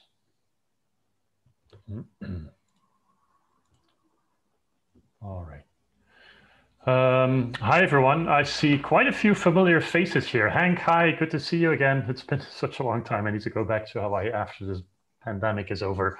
And many other people here that I know. Today, I'm going to give a brief presentation about some of my experiences during high seas and how they could impact the future design of space analogs. And we're also going to talk a bit about the work that I personally do. I'm actually a space systems researcher at Delft University of Technology. I'm also a biologist, and I'm a visual artist. And I combine these fields. I participated in the very first HI-SEAS mission that was set up in 2013. I was the crew commander of the first mission. We were living with 6 people for 4 months inside the habitat. As Henk indicated, HI-SEAS is a program that was mostly focused, or is mostly focused, on investigating the effect of long-term isolation on crew dynamics and on individual psychology. So it's really a kind of a human factors kind of oriented program. In preparation for this, I also participated in a mission at MDRS, the Mars Desert Research Station. We stayed there for 2 weeks as a preparation, like I said, for HI-SEAS. So today what I want to present to you, like I said, is a few lessons that I learned from living in the habitat and how they could be useful for architects, since this was an architecture meeting. I'm going to talk a little bit about designing ecosystems and then concluding with some of my current work. Now, the first thing in designing analogs is, of course, is the issue of realism. And I really love to juxtapose these images from science fiction with actual reality. On the left-hand side, you see this famous iconic image from 2001: A Space Odyssey with absolutely fabulous interior design. And on the right-hand side, that's actual life in space. You can see that there is really, it's just completely the opposite. And this is really a core challenge for designing analog stations for architects and designers like many of you. You have, of course, there's a tendency to make things really slick and sleek because our imaginary is very much inspired by science fiction, but then the reality calls for very different things. And it's not like I have a solution here, but it's just an interesting thing to raise for the people that are involved in space architecture. One of the things, and actually one of the things that I discussed with Henk, I remember this very well before the start of the first mission, is how to organize the workspace and the impact it has on crew cohesion. And my statement here would really be that it is important to, as a designer, as an architect, to take into account that the architecture may have a huge impact on crew cohesion. And it's really one of the core psychological and social issues, apart from the medical issues, for example, is cohesion and crew cohesion. And many simulation missions, it has been observed that after several months, at least one person starts to dissociate himself or herself from the crew, and gradually other people might distance themselves from the group. And this is not what you want, obviously. There is empirical proof that when a crew shows high levels of cohesion, that they're more productive. But also when, and this is typical for space exploration, when something unusual happens, a surprise or some malfunction, that entire crew has to operate as one unit instantaneously. If people have been living separately for weeks or months, and then they have to come together to solve a problem, that's going to be much more tricky. And thirdly, crew cohesion is also important, of course, for individual well-being. So focusing on crew cohesion is really important, and architecture can have a huge impact on that. With the wrong architecture, you can really drive, you can how to put it, you can stimulate people from moving away from each other, while with the right architecture, in my personal opinion, is about having an overview of the people and being in visual contact with people enough so you feel connected to them. Next slide. Privacy is, of course, another classic, let me go back, classic discussion point in designing space habitats and analog habitats. In HI-SEAS, we did get our individual rooms, and I remember very well that this was really very much appreciated to, at the end of the day, to have a little bit space on your own. These were very small rooms, but the size doesn't really matter that much. It's just the idea that at a certain point in time, you could just go to your room and close the door and have some personal time. Now, of course, there is a risk that this goes against the crew cohesion aspect that I just talked about. And it's really a kind of balancing act between those two. How much cohesion do you want, and how much privacy do you want to to allow. Because of course, by offering these individual rooms, you might develop a crew culture where every individual person is just running to their, just staying in their room, working and only coming out to get some food from the fridge and then going back to the room. And that's not the goal of having those private spaces, of course.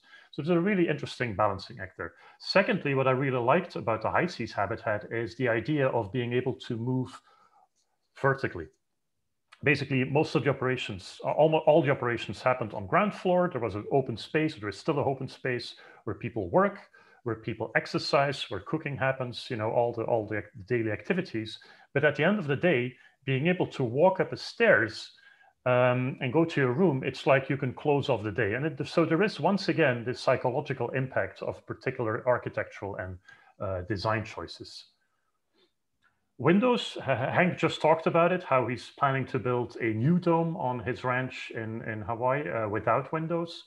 And yes, the windows are quite an interesting discussion. I remember the first month of our mission, we did not have a window, and then a porthole, one single porthole window was installed. And honestly, actually, I thought it was going to be really difficult to live without a window. I'm a visual artist as well and a photographer, and I was like, probably I'm very sensitive about being able to look outside every now and then. But actually, it worked out quite well. I didn't really miss it. Now, when the window was installed, of course, we loved it. No, I mean, that was pretty clear.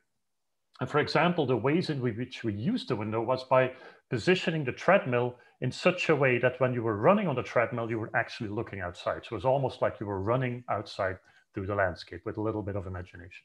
Now, the thing is, probably habitats are going to be covered on the moon and on Mars. If you look at some of the recent designs by space architects, especially using local resources, the habitats on the moon and Mars will be covered with a thick layer of regolith to protect it from micrometeorite impacts and mostly from radiation.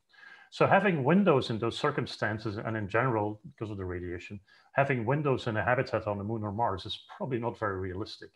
But nevertheless, having that idea of being able to look outside is important. So probably we'll move to cameras and high definition screens just to give an impression of the outside landscape. And I think I also talked about this once again with Hank before. Next slide, sunlight. Yeah, light, of course, is a key component in providing, how to put it, in making sure that people stay, their biorhythm stays in check. And in high seas, the membrane is actually relatively translucent, which gives you an idea of day and night, which I think really helps to stay in sync with, you know, to make sure that your biorhythm stays in sync.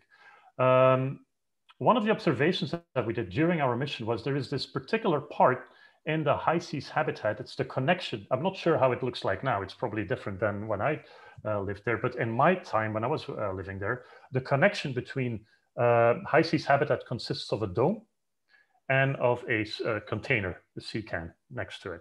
And the connection between the two was a thinner kind of construction. And so there was more light penetrating through that area.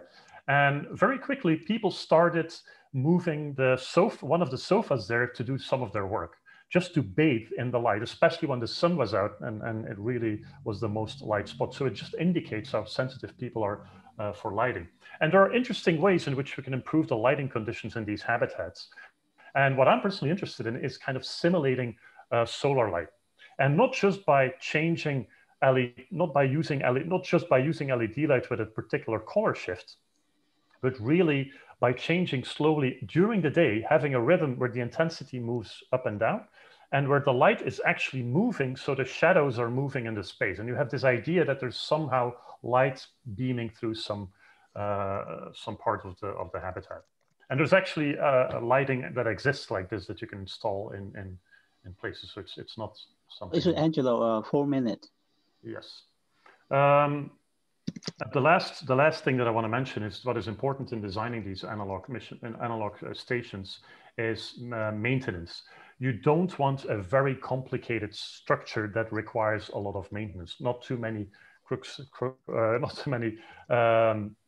spaces are difficult to maintain. So going for simplicity, I think, is really key, because you don't want to waste your time on maintenance. Now, during my mission, I also grew some sprouts. This was part of, we were doing a food study. This became a part of the food study at the end of the mission. And I was really interested to see if anybody in the crew liked the fact that some creatures, plants, were growing in the habitat. And actually 2 of the crew members were like, we don't care at all, which was very surprising to me, because there's this idea of biophilia, which means that people are subconsciously drawn to nature. And I do believe in that. So I do believe in bringing in the elements of ecology and biology in a habitat because of its positive impact on well-being. Now, it goes using plants in a habitat and also in an analog structure goes beyond just because it's psychologically interesting. There's this whole concept of biological life support. I'm running out of time. I won't be able to explain this in detail, but the idea that you use bacteria and plants to recycle human waste and to grow food again in a circular system. And for example, European Space Agency has a lot of expertise on this with the Melissa program, and I've been working with them for quite a number of years. Now, one of the misconceptions that you often see is that greenhouses will be built on the surface of the moon or Mars, which is probably not going to happen for multiple reasons. One of the reasons is because of radiation. It's just too difficult to protect people and the plants inside from radiation, but also micrometeorite impacts on the moon, for example. And in general, a growth chamber is a way better way to grow plants because you can really tightly control the growth of your plants. For example, using light recipes with LED lighting.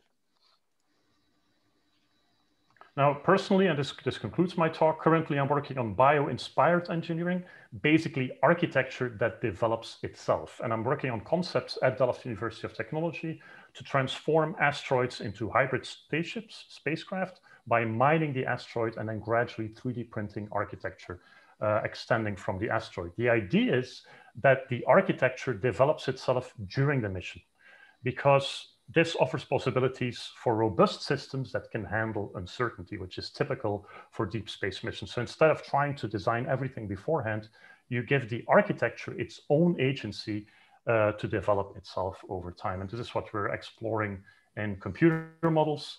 And of course, it brings up the question where the role of the architect would be in these future systems. And that concludes my presentation. Thank you so much. Thank you so much, Angelo. Again, it's a pleasure to see the visuals, and to me, more importantly, the psychology that goes into the interactions between members, and it's very, very critical. Thank you.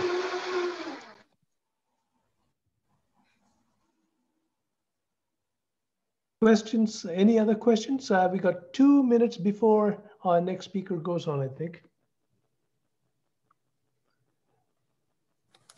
I have a question for Angelo. Go for it.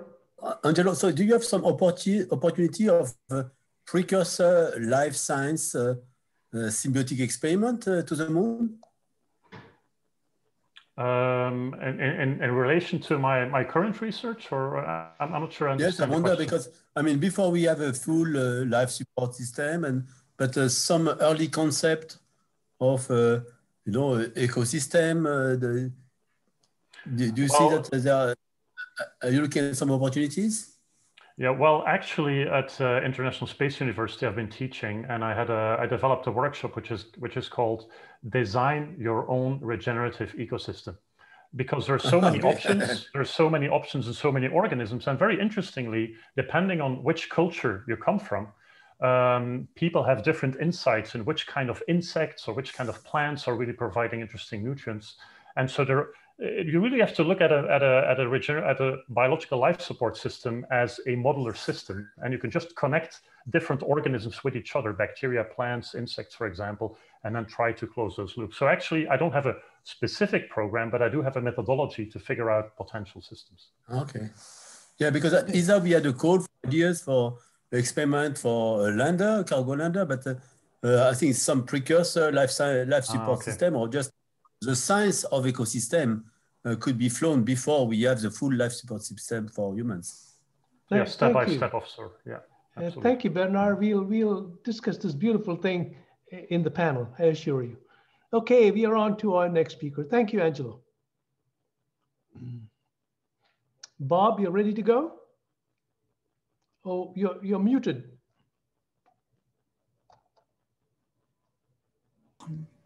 Good. All right. All right. So thank you for inviting me to this event. Space architecture tends to break down into two categories of activity. One is how to design habitats for relatively near-term missions to make them as livable as possible, to create productive environments for astronauts on a space station or in a base on the moon or Mars.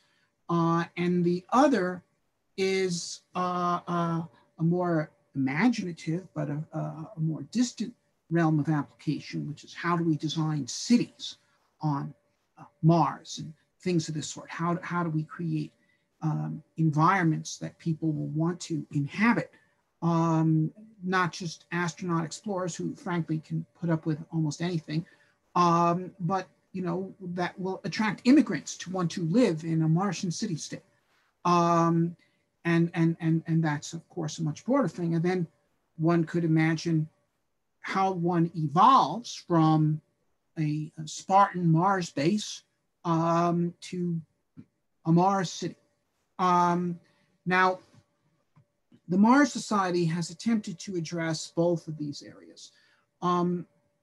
We have been a leader in the initiation of Mars analog research, Mars exploration analog research, and with our Mars Arctic Research Station on Devon Island, and then the Mars Desert Research Station in Utah. At this point, we have done something like 240 simulated expeditions to one or another of these stations. Over 1,000 people have participated in one crew or another, and in some cases in several different crews. Most crews have been 2 weeks in duration, in which we task them to try to do a sustained program of field exploration while operating under as many Mars mission constraints as we can impose within the limits of our resources. Some have been as long as 3 months. And so this activity, which has sparked others, for instance, the people who began the Hawaiian Mars Analog Research Station activity, the High Seas, were graduates of our program, the one in Israel, the one in Austria, and so on. So other people have taken this and launched other programs using their own ideas. And we view this as something great. My fondest ambition would be for NASA, with its much larger resources, to say, okay, we're gonna now do this, we're gonna do it right, we're gonna have a much more high fidelity Mars Desert or Mars Arctic Research Station, and we will task crews, and I think this is how the crew of a real Mars mission should be chosen. That is, they should create 3 very high fidelity Mars Arctic Research Stations, take 3 very promising crews, put 1 in each one, task them to do a 6-month long program of field exploration under rigorously enforced Mars analog operational conditions, and see which team does the best. And that's the team you send to Mars, because this is a team sport. One thing that we have found in our missions, given the very large number of them, is, for example, individuals who did very well, who were towers of strength as crew members in one crew, were problem crew members in another, because the chemistry was wrong. So you really can't, I mean, there are certain things you can select for individuals. You obviously want people with skills in either the scientific or engineering areas, for example. But what you really need beyond that is a team that will hold together, that will work together, you know, one for all and all for one, you know, musketeers. Okay, the people that go to Mars will probably be called musketeers. For 2 reasons, one relating to Musk and one relating to the spirit of the musketeers. In any case, but you know, I think that these sorts of stations can have a great role in helping to choose the Mars mission crew and helping to develop the field tactics before we go to Mars. We're not training astronauts in these stations, certainly not at the level of fidelity of our current stations, but we're trying to figure out how they should be trained. We're trying to basically write the book or contribute to writing the book on field tactics.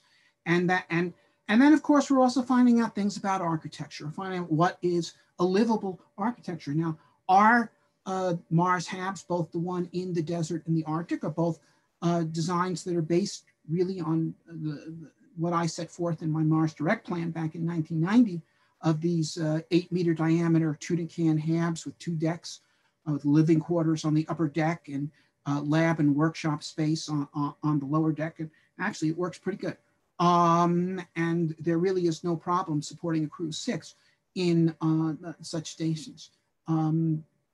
It's a good design. And one could land these on Mars and your house and lab on Mars. And then if you want a larger base, you can land a bunch of them and link them up. And I think this is a way to conduct an initial Mars mission and an initial Mars base. But beyond that, you know, what are we going for? Okay, yes, we're going to Mars to explore, and human explorers can do far more on Mars than we can do with robotic rovers. And I believe they're essential. But of course, the true goal here is transforming humanity into a multi-planet spacefaring species. And that means cities on Mars. Now, the Mars Society recently held a series of design contests to design first a 1,000 person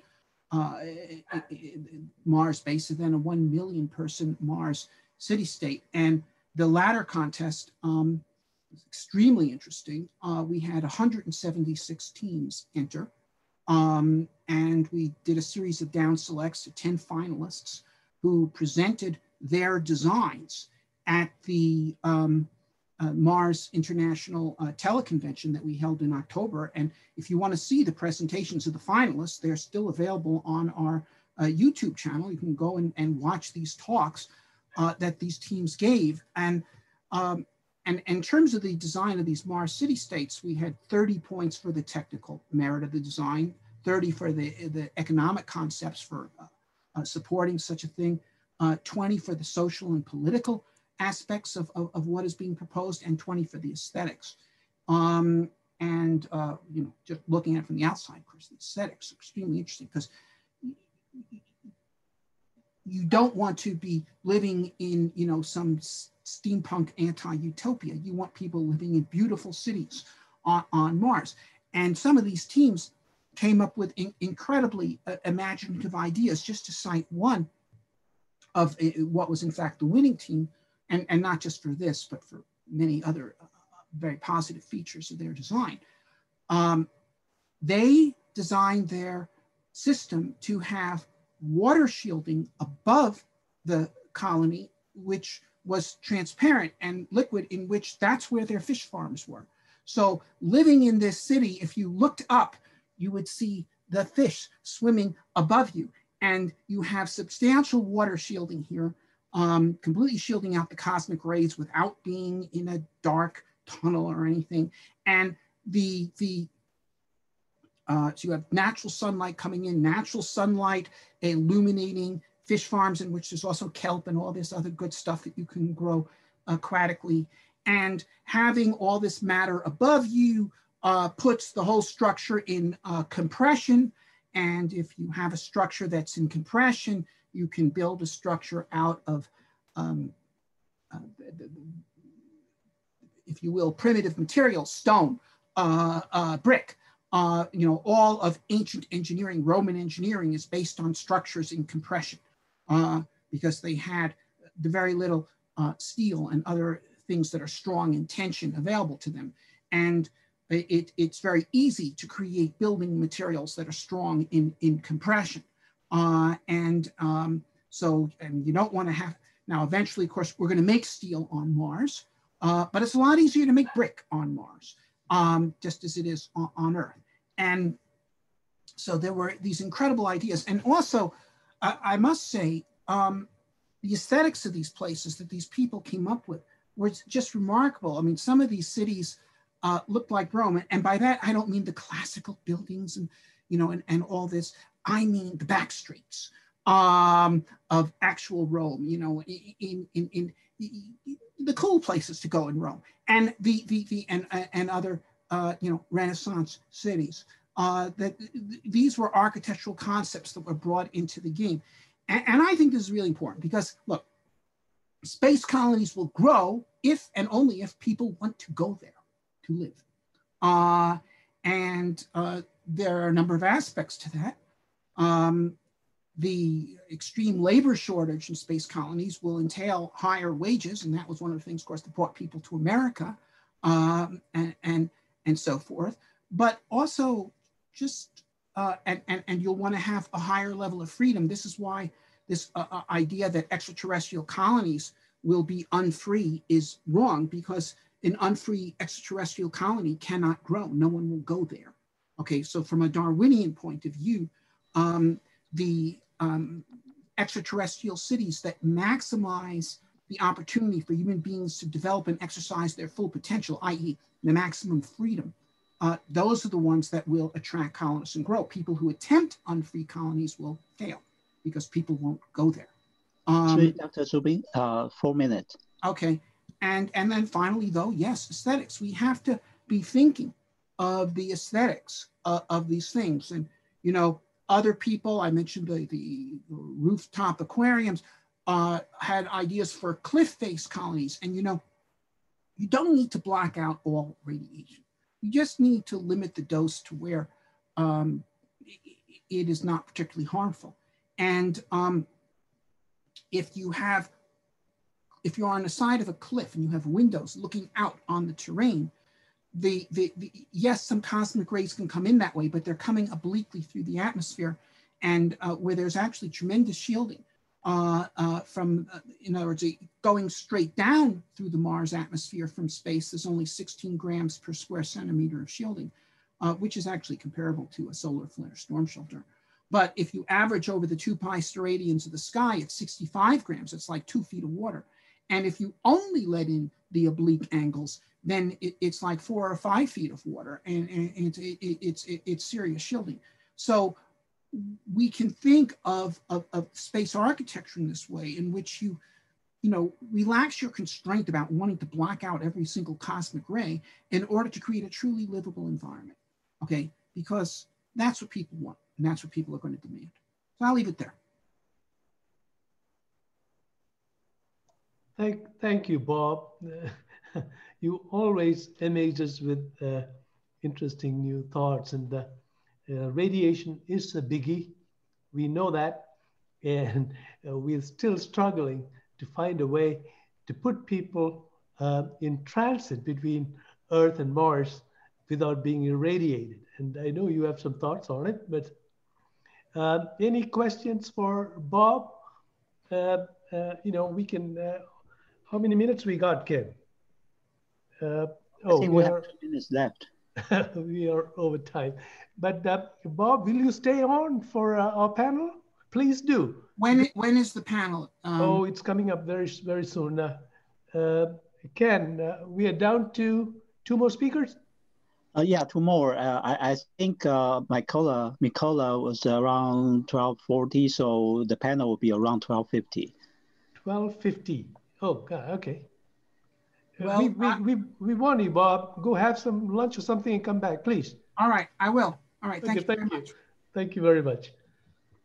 Okay, we are on to our next speaker.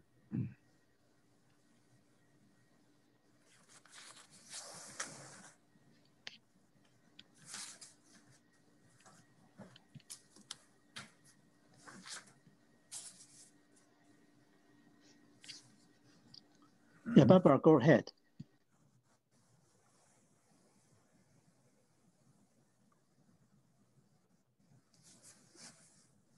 Okay, thanks. I wasn't sure. Good evening, I have to say, actually.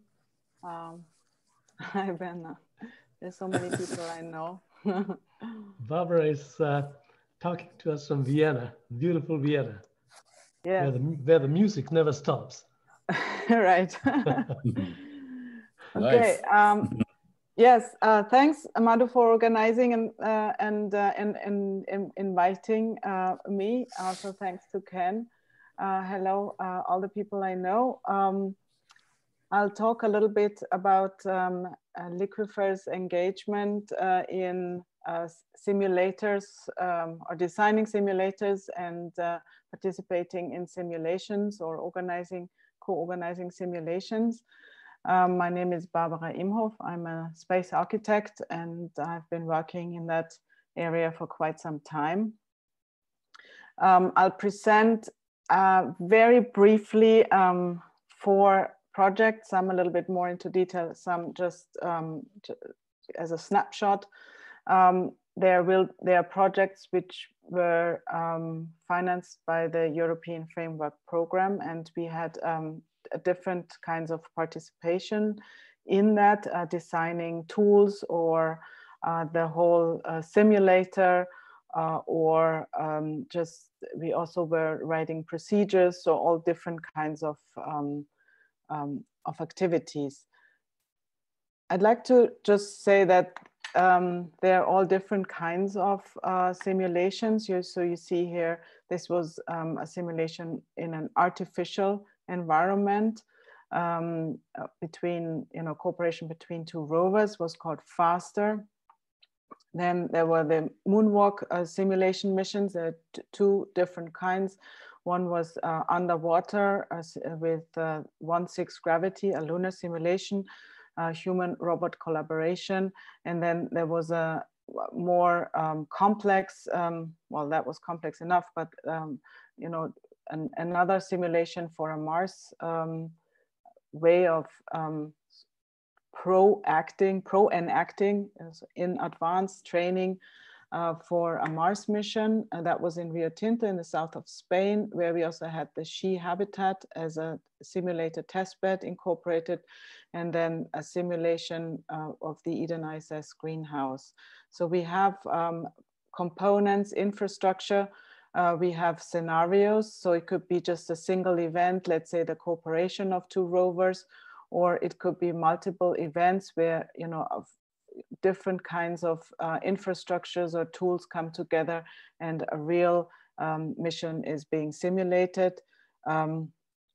Then there are all different kinds of operations are derived, and this is what we actually want to find out. What does it take to do this task or do this kind of mission in during these simulations? And then there are different kinds of settings. There's an artificial environment or also different natural analogs. So there are an immense variety. And the more complex the simulations get, the more people are involved. So you see here, these are also from different, this is the more Rio Tinto section. This is the mission control of the Eden ISS greenhouse actually this is in Bremen, and then the greenhouse went to Antarctica. And you also see that especially for underwater simulations, you need a lot of divers and security divers, and you always have a lot of tools to repair things which don't function, malfunction in between. And then you also need also user centers, remote user centers to simulate a fully fledged mission simulation. So this was FASTER. It's interesting because this is a completely artificial environment. It's a Mars simulator or simulation test site in Stevenage, UK, with Airbus. So you'll see it was basically about the cooperation of these 2 rovers. We were designing a wheeled bevel-meter, which is to ensure a better trafficability. And here was the mission control center. So it was in a very controlled environment, and specific tasks could be simulated. So it was about operations procedures, but also the developed technology. And another sort of artificial environment, more controlled, is, for example, a pool when you want to go, let's say, for 1/6 gravity. This was the moonwalk pre-trials in the COMEX pool. And then when you go to the actual sea, you need a lot of infrastructure. I think Pascal Lee was talking about that or mentioning this. So for the moonwalk underwater simulations, we started off with a sort of lander where you could, it was a suit-port suit, a COMAC suit, where you could enter. And then this was how you would start actually, the mission operations. The Human Robot Cooperation, it was a small helper rover which could do, which could carry stuff and do some small tasks, and it was steered by gesture control system. And different kinds of scenarios were developed, and these were then also brought into the Mars mission simulation. What was interesting is that you see the murky water, that actually when you're diving under these conditions, it's really a little bit, it becomes even more dangerous. And one mission simulation, one small unit we had to interrupt because one of the security divers, not this one here, but another one, but this is a security diver, was actually, he was too challenged in this situation, and he had to come up. So the whole simulation was actually interrupted and had to be redone. So it's psychologically quite challenging. You also can see that here, this was we compared human-robot collaboration with human-human cooperation. But you also see that the visibility was very poor, and that just creates a more isolated feeling for the protagonists. Then in Rio Tinto, we added the She habitat as an element. So we had a larger multiple event simulation comprising of these three elements. The She habitat is the self-deployable habitat for extreme environments. It was a unique test bed, or is a unique test bed because it's deployable, and it has a configuration one could use as a first outpost on the moon or on Mars. You see that it was quite challenging from an architectural point of view to provide private spaces and gathering spaces, workspaces, hygiene, and a sort of workshop or wet bench for maintenance work, and to design it such that this could be sort of stowed and folded into this small configuration. And Angelo very vividly showed, okay, what is the actual design. You see here the first pictures taken with the finished simulator of these areas I described below. And then when you go into simulations, you'll just see it'll look very different. Here you see how it's being transported. So this is how it got to Rio Tinto. And then here you see when reality kicks in, the workspace became an astrobiology laboratory on the left, and on the right we had local mission control. We also had a main mission control in Belgium with a time delay, which was shorter than the actual Mars delay, because when you're when you're just training and simulating, it'll be a little bit too long because you don't have so much time in the end for trying out things. So that's why the delays are always a little bit shorter. So you see here the Capcom, and then he was supporting the procedures. So we could test aspects of habitability, a lot of different operations, science, but also technology, all the tools we developed. We also tested how the operations around the suit port. You can see that here, this is stepping into the suit, and then this is when you're wearing the suit. You could see that there were, this was a tablet, an iPad, where there were a lot of procedures being shown. There were cameras here on the armrest and here on the top. So, and all these footage went into the main mission control center to Brussels, but of course also to the local control center. and it went to the remote user site, which was it was a representation of the science, the PIs, the principal investigators. We designed a couple of tools and payload boxes for the rover. Sorry, Dr. Imhoff, 5 minutes. Thank you. And you see again, this is a gesture-controlled rover. And Pascalie was showing that with a drone, so it's quite interesting how we can steer, you know, our companions. This is the last simulation. This is the Eden ISS project. It's about a greenhouse, and also Angelo pointed out that when we want to go to Moon and Mars, we probably will not have these glass domes, but we'll have a very you know, encapsulated growth chamber. So this is the greenhouse has been there for a couple of years, since 2018 now. It's very successful.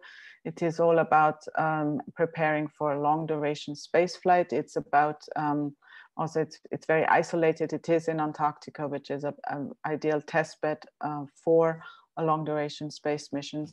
And it's also about developing the ECLSS system for a part of an ECLSS system for a base.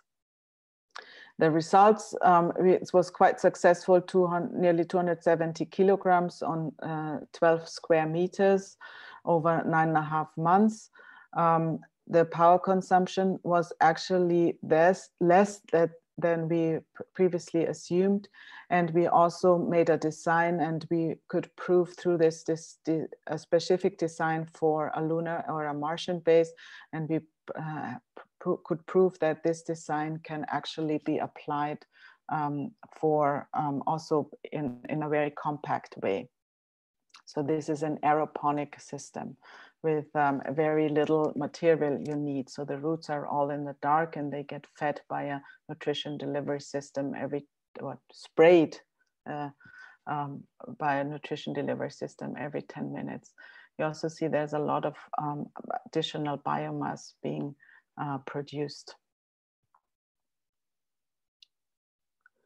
Yeah, just a summary. So it's really, one has to think what to test, what to train, what to simulate, and what is the best site for this. Simulations are an important part of any kind of spaceflight preparation. And there are different, one doesn't need, you can also have a simulation in your own flat, actually, when you isolate yourself.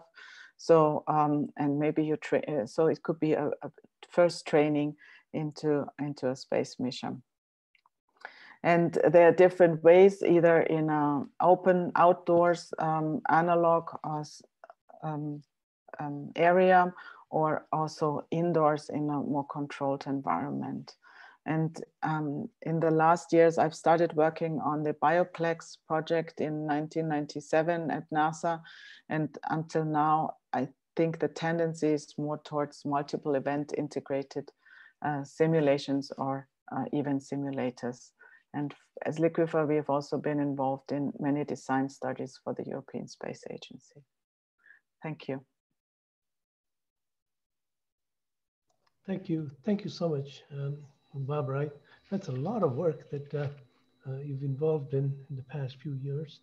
And again, clearly shows the importance of simulation missions in various environments, and also the risks even during simulations. It's good to hear that. So Ken, I think we are a little bit delayed, but we are on to our next program. Ken. Yeah, Professor Reisman. Is he here? Yes. Oh, great. There's Garrett. Hi, Madhu. How are you doing, Garrett? Great. Oh, great. How are you? Well, we saw you dialed in about 11:30 and saw some terrible stuff, but that's the way.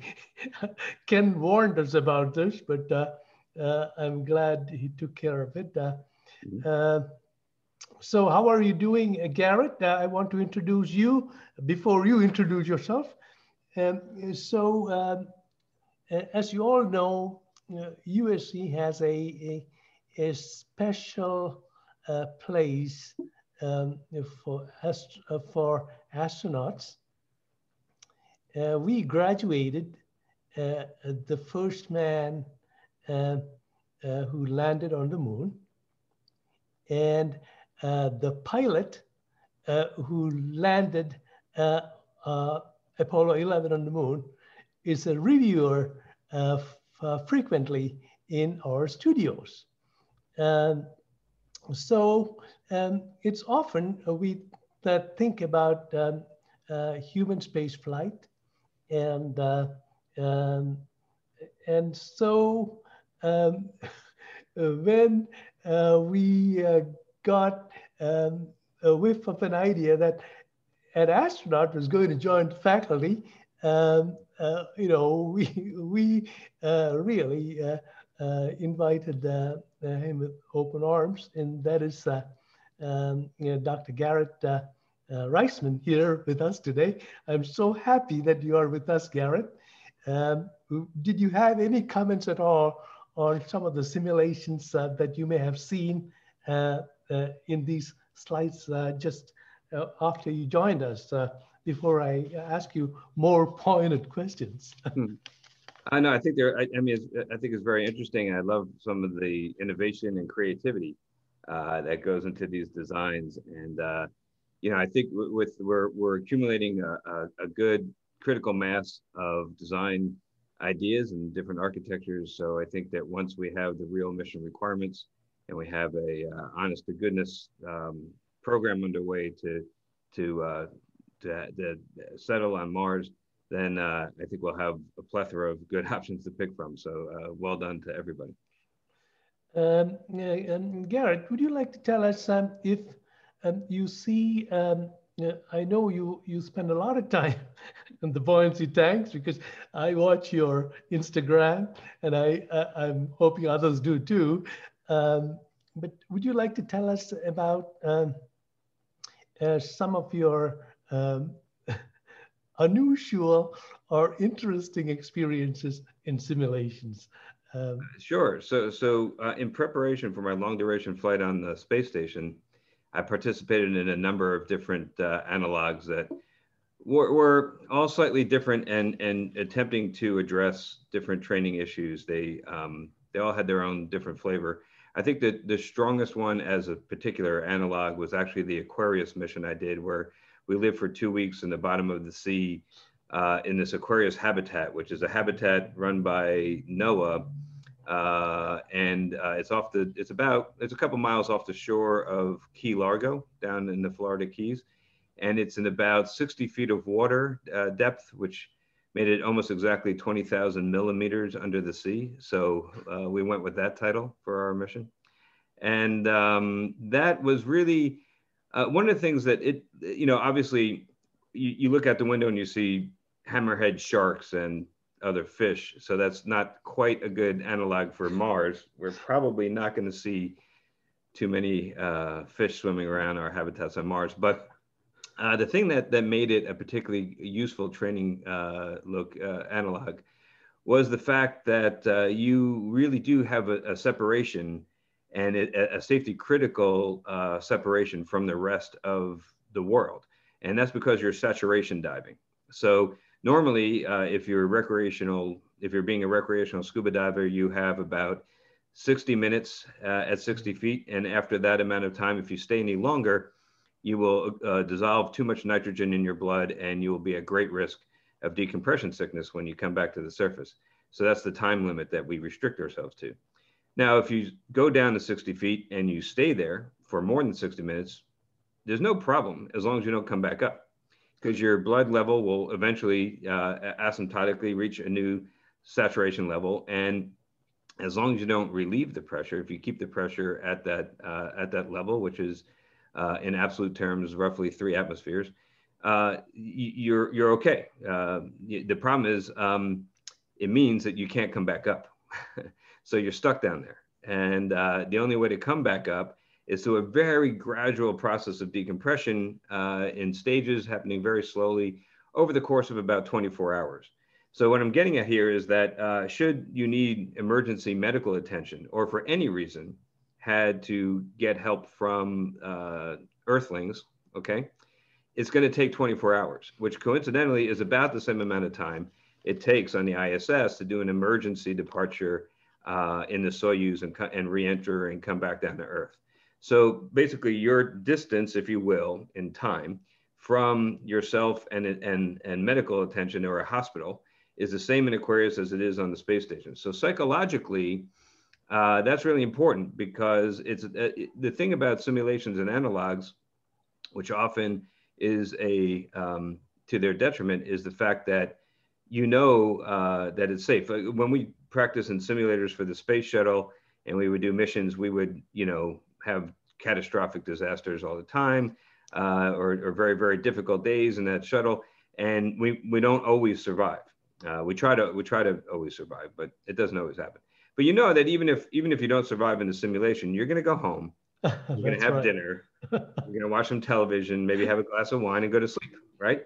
So it's very, very different when you're in the actual space shuttle and there are consequences if you throw a bad switch, where you might not go home and have a glass of wine and go to sleep. So that's why the Aquarius was particularly good. We tried to make it as good of an analogy to the ISS as we could. We ate this. We ate the same food. We prepared it the same way. We had all of our space food down there, so the food was just as terrible at 20,000 millimeters under the sea as it was at 280 kilometers above the sea.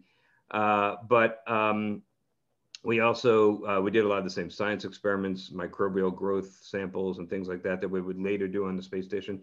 The crew it turned out the crew. This is more or less fortuitous, but my commander on the Aquarius was Peggy Whitson, who would later be my commander on the ISS. And so there were a lot of similarities. We went out scuba diving every day, and that was to simulate going out and doing spacewalks. So we had tasks to do. We with PVC pipe, we pretended to construct structures as if we were doing an EVA around the space station. So in every way we could, we tried to make it the same. But obviously, we still had a 1G environment in the habitat. And but it was as far as the square meter per person, it was close, or actually it's probably closer to the shuttle than station. But there were a lot of things that we tried to keep similar. Tell me about teamwork, Garrett. Bless you. Thank you. Sorry. Tell me about teamwork in the astronaut corps. What did you experience that you would highlight that really made sense to you later on as well? And give us some ideas. Give us some. Well, in the shuttle days, when we were just doing missions that were less than 2 weeks in duration, there wasn't a whole lot of training or thought applied to it. There you do when you apply to be an astronaut. There's back when I applied anyway, there was a simple screening exam. You spend a couple hours with a number 2 pencil filling out questions about your mom and stuff like that. And they're looking for diagnosable psychoses. I mean, it had to be something that was clinical, not just, they weren't trying to optimize, they're just trying to screen out the extremes. And that was really it. And we ran it with a more or less, a quasi-military hierarchy where you had a commander in charge of the mission and a more or less directive leadership style. And that was fine for 2 weeks at a time. But we realized when we started doing ISS missions and we started doing missions that were going into 1 month, multiple months, and then up to a year, that was not going to be sufficient, either as far as screening or as far as preparation or as far as leadership style. So so we started studying a lot of actually early Arctic explorers and what they did right and what they did wrong. And we studied a lot of the early, not only Arctic, but other sea voyages that were similarly long duration, had a lot of the same psychological challenges of isolation, confinement, and risk. And so we studied things like the ones that went wrong and the ones that went right, like Shackleton. And we studied Shackleton was a particularly good example of his leadership style. And what we learned from all this was that you need to have a very flexible leadership style on expeditions. different than short duration shuttle missions, or what you might expect from a platoon captain in an armed conflict. And so what that means is that for most of the time, you have to have a more or less democratic system where everybody has a chance to have input into decisions. So if you're deciding, what movie to watch on the ISS, you don't want the commander picking it every single night, right? That's not going to go over well. Sure. So you need to have a more or less a more democratic style of leadership. But if there's an emergency, if suddenly the ISS begins to decompress, then you need to switch immediately to a directive leadership style, and a commander has to say, okay, we're not going to vote on this. I need you to go close this hatch. I need you to monitor the pressure in the Russian segment. I need you to and be more directive in those. So we taught this kind of flexible leadership style. But what was equally as important was what we call expeditionary behavior, which is not just leadership, but actually more important is good followership. You can have an outstanding leader, but if you have a lot of lousy followers, it's not going to go well. And that's often neglected. We talk so much, and I think it's natural human ambition to focus on leadership, but really followership. There's a lot more followers than leaders by definition. That's right. And so we teamed up with. Probably the best training we had for this was the teaming up with the National Outdoor Leadership School, NOLS. And we sent a lot of astronauts out into the field with instructors from this group. And the way we structured this was, it was usually about a couple of weeks, and you're living completely remotely. You're carrying everything on your back. You had these like 90-pound packs we were carrying through the Utah deserts. And we're far removed from civilization, but it wasn't only, and we learned things about how to survive, how to find water, how to light fires and those kinds of things. But that really wasn't it wasn't survival training per se. What it really was about learning expeditionary behavior, using this as an analog. And every night, so every day you would have a different person in the group was selected as the leader, and we would rotate. So you would get your turn, and then the next day would be somebody else's turn, and everybody else would be a follower. And at the end of every single day after dinner, we would sit around a campfire and debrief, and we'd have extensive conversations about things like self-management, self-care, team care, leadership, followership, and we would go through and debrief the day and that particular leader, and see what we could have done better and what lessons we can learn. And it was led by the NOLS instructors sharing their experiences, and they acted as moderators and facilitators. So I did one of the early ones. We were doing a trial one. Coincidentally enough, it was also with Peggy Whitson. I don't know what I did to keep drawing the short straw. No, but no, Peggy's great. She was an awesome commander. But also Michael Foale, Roberto Vittori, Carl Waltz, and Barbara Morgan were part of that group. So that was my first group. And then later we did other ones as once you get selected to a crew, we would send the crew as a group to go through this. And it's also a great way to get to know your crewmates before you have to rely on them up in space. So that was another analog that we used. Very interesting. Madhu, 2 minutes. Oh gosh, we could go on forever, Garrett, but you're right. Okay, and trick question. Did you have some trouble with your teammates? Did I have some trouble with my teammates? On mission.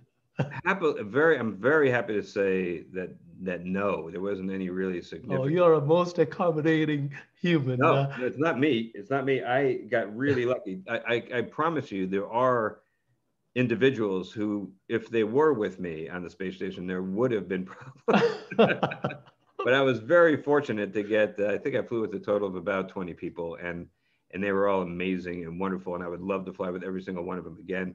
The only time that there's any kind of I wouldn't say conflict, but there was definitely, there are, the cultural differences are something that by and large on a day-to-day basis, we get past quite quickly. And when I was over in Russia training with the cosmonauts, or when I was in Japan training at JAXA, really these cultural differences were something that were celebrated, and we all were eager to learn and experience each other's culture, and it was all a very positive thing.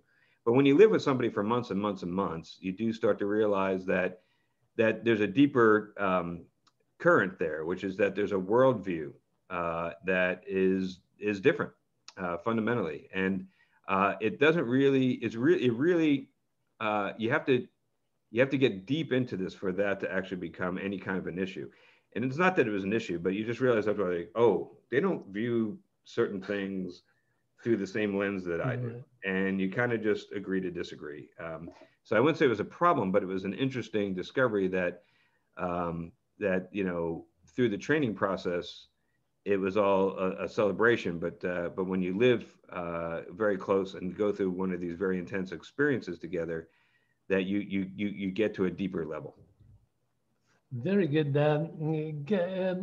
Ladies and gentlemen, I want you to know he's our wonderful human spaceflight professor in the astronautical engineering department. And between professors, between students and professors, we always discuss professors and how they are doing. And so far, Garrett has come across as an exceedingly wonderful professor to deal with. And I'm hoping you're enjoying your classes, Garrett. And you know, it's wonderful to have you on USC faculty. And happy holidays. And you have a beautiful family, and enjoy the holidays before we get back to online instruction in the spring. Thank you very much for the kind words, man. I had no idea that this evaluation was going on, but it's good to hear that I did okay. So thank you very much for the kind words. Thank you so much, Garrett. Happy holidays, everybody. Okay, bye-bye. Bye-bye. Bye-bye. Okay, we are on to our next speaker. That's right. We had a little difficulty organizing at the last moment, but I'm so glad that Dr. Michaela Musilova is with us, fresh from Hawaii simulation missions. Michaela, I hope you enjoyed Hank's wonderful rendition of what he plans to do. Welcome. Please do your show and tell. We are watching. Great. Thank you so much. Aloha, everyone from Hawaii. As Maru said, I just finished an analog mission last night, so I'm still getting back to being on Earth. All right, so let me get started. Hopefully I can share my screen. So sorry to push you, but I'm so glad you're with us. No, it's my pleasure. I was hoping we could find a way to make it work. Okay, so hopefully you can see my screen all right. So I would just like to give you a quick overview of the HI-SEAS research station and the missions that we perform at HI-SEAS nowadays. HI-SEAS is now under the International Moon-Based Alliance, but it was originally built in a collaboration between NASA and the University of Hawaii. I'm the director of this facility. If you're not familiar, it's this white dome you see in the picture there with the adjacent other buildings. It's located on the volcano Mauna Loa on the Big Island of Hawaii. The previous missions used to be focused primarily on Mars. Nowadays, we do lunar and Martian simulated missions. They can be in of different lengths. So for instance, nowadays, because of the pandemic, we do mostly 2-week missions. It's kind of like a space quarantine, if you will, just to be on the safe side of things. And we also opened up the facility to work with people from different space agencies, universities, and even independent organizations around the world. For instance, the mission I ended last night was a Sensoria mission, which targets primarily women, to have more and more women in leadership and majority female crews, as well as it's open to the LGBTQ+ community. And here's just a quick overview of the facility itself. This is a panorama picture actually from the most recent mission that we ended yesterday. This is what the inside of the dome looks like. It's approximately 12 meters in diameter. Most of the area is shared. There are video cameras watching the crew members, and the only real private space apart bathrooms are the individual bedrooms. You can see in the top right picture over there. As you can see, it's pretty crammed, but by analog standards, it's actually pretty spacious. Especially the dome structure makes you feel like there's much more air to breathe, literally, in there. If you look at the picture, the main one, you see we have different exercise possibilities, a treadmill, there's a stationary bicycle. We now even have a new structure, which is that you might notice right in the middle of the picture, it's something like a Christmas tree, but it's a mini greenhouse. And it produced a huge amount of greens on our most recent mission, so we were very happy. And generally this main area is basically a multifunctional room. So people work at their workstations and there might be people exercising right behind them, and right next door is the kitchen where people will be cooking, chatting, listening to music. So to be able to be a good crew member, you have to be very patient, tolerant of all these things, adaptable, and empathy I find is key. But of course, I agree with what was said previously about being both a good leader and follower to make these missions work. In terms of the food, just very briefly, this is kind of a snapshot of some of the types of food we eat, but most of it is freeze-dried, either in the form of powder or these sort of granules. You can see on the right-hand side, the top is beef, bottom is chicken. And if you're unlucky and don't have good cooks on your mission, it ends up being this mush stuff in the middle. You can see in the pot picture.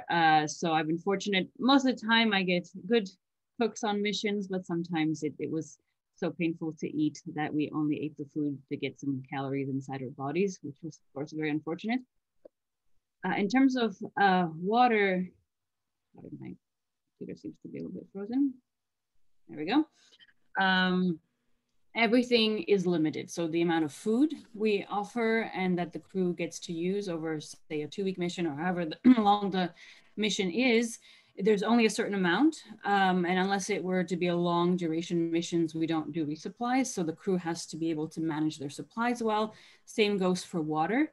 Recently, we've been testing the crews with only giving them 100 gallons of water for a 2-week mission and a 6-person crew, which means most crew members don't shower at all, or shower, they do like 5-second bucket showers and things like that, which is that picture of the bucket on the right-hand side. Cleaning dishes is also ration water a lot. So you see a bucket system of crew members using over there.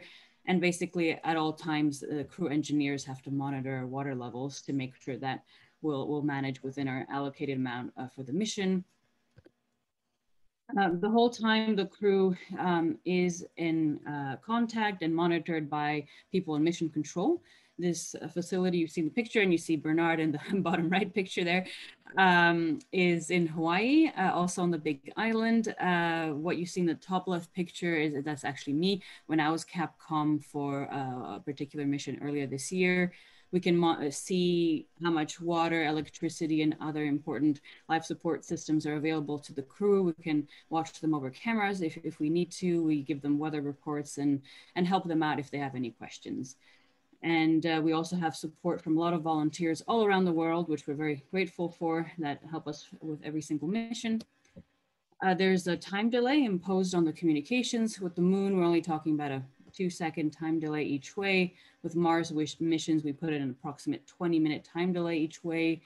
So if you imagine there's an emergency, it would take at least 40 minutes for people in mission control to provide the crew with an answer. So we train the Mars crews to be much more independent of mission control and just have to, make calls on their own if something were to come up. Whereas the moon missions, they're in much more contact with mission control and volunteers if they need help, guidance with anything. They can even run them through with a slight time delay of going through some troubleshooting of electronic systems and things like that. This is just an example. We keep the crews busy with schedules throughout the day, everything from doing research. You can see in our little lab in the habitat from, actually that's a MS crew, MS mission number 1. They have to do at least 30 minutes of exercise per day, and they have to write reports which they send to mission control every day about the research they do. Some crew members have different roles, like crew journalists and engineers, so they have specific reports they have to write for that role as well. And in terms of research, we do a variety. This is just a quick snapshot. We do different types of geological and astrobiological studies, particularly in lava tubes that are around us, because again, we're on a volcano. Most of the terrain is volcanic around us. A lot of these interesting geological features relevant both to the moon and Mars.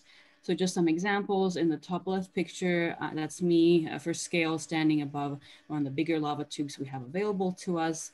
And on a recent mission, we actually explored that lava tube, and it's of interest from a space architectural point of view as well, in terms of whether we would be able to build some kind of modular habitat in these lava tubes. And from an astrobiology perspective, all these different deposits, as you see in the bottom right picture, could be of interest to astrobiology because we could potentially find something similar on Mars today. And so actually I set up a collaboration with a group from NASA Goddard. That's me in the bottom left picture, collecting some samples. And you see I have to do it while wearing our analog spacesuits. So it's very complicated to keep things sterile and follow very strict astrobiological protocols. Then we do a lot of human-related research. Apology, 5 minutes. Okay, thank you. So for example, on the left-hand side, those are more kind of, say, psychological, sociological research, where you see the crew members are wearing these so-called mood colors. And what they're meant to do, there's a sensor in the palm of your hand that's meant to change the color of the sweater based on how you're feeling. And it's to do with the fact that you can't really control whether your palms get sweaty or your motions in your hands. And so if you look at the picture, for example, in the bottom left, we're all doing this acrobatic teamwork exercise, and all our mood sweaters are blue. And that means because we're really focused on the activity that we're doing, whereas in the top left picture, we're doing a different activity, and you can see different colors of the sweaters because some crew members were very happy, others were excited, but some were actually agitated. So the idea behind that experiment is to increase our empathy, to understand how everyone is feeling and to be able to react appropriately in different situations. Other more physiological research was focused on how much exercise helps during missions. So you can see the crew members were even monitored for how much their breathing changed over time. And relevant to today's talks, some space architectural stuff. Oops, sorry, my presentation just jumped. There was one crew where they covered the habitat in white to see whether the absence of color would affect the crew, and indeed it actually had a big effect on some crew members. And then we went to going into full color mode right after a week of being all black and white. And we also do a number of technology testings. You can see different types of rovers in this picture, even a drone. And we have a collaboration with the Hawaiian organization Pisces, which lent us their bigger rover. You can see in that picture, which we also tested. And because we have so many technologies and life support systems, we always need to have at least one, ideally 2 engineers on every mission. You can see looking at our life support systems, how much power we have left, how our water supply changes, and obviously to fix things if something gets broken. And finally, we do a lot of outreach and educational work with a lot of media. Recently, this movie Space Drop came out as a kind of funny documentary that was filmed during an analog moon mission at HI-SEAS. And I also organize different competitions for students. In the bottom right picture is an example of one as a Slovakian competition where high school students get to design scientific experiments that we perform on missions. And the winning experiment, yeah, we get to take and perform on different missions. And that one was about using human hair, and that of the crew members, to dissolve it and use it as fertilizer. So that's the brown liquid I'm holding in my hand. There is actually human hair fertilizer that we then use to grow spinach on our missions. Thank you very much for your attention. Here are my contact details if you'd like to get in touch, involved with our missions through research, outreach, various opportunities that we have available. Thank you very much. Well done. Okay.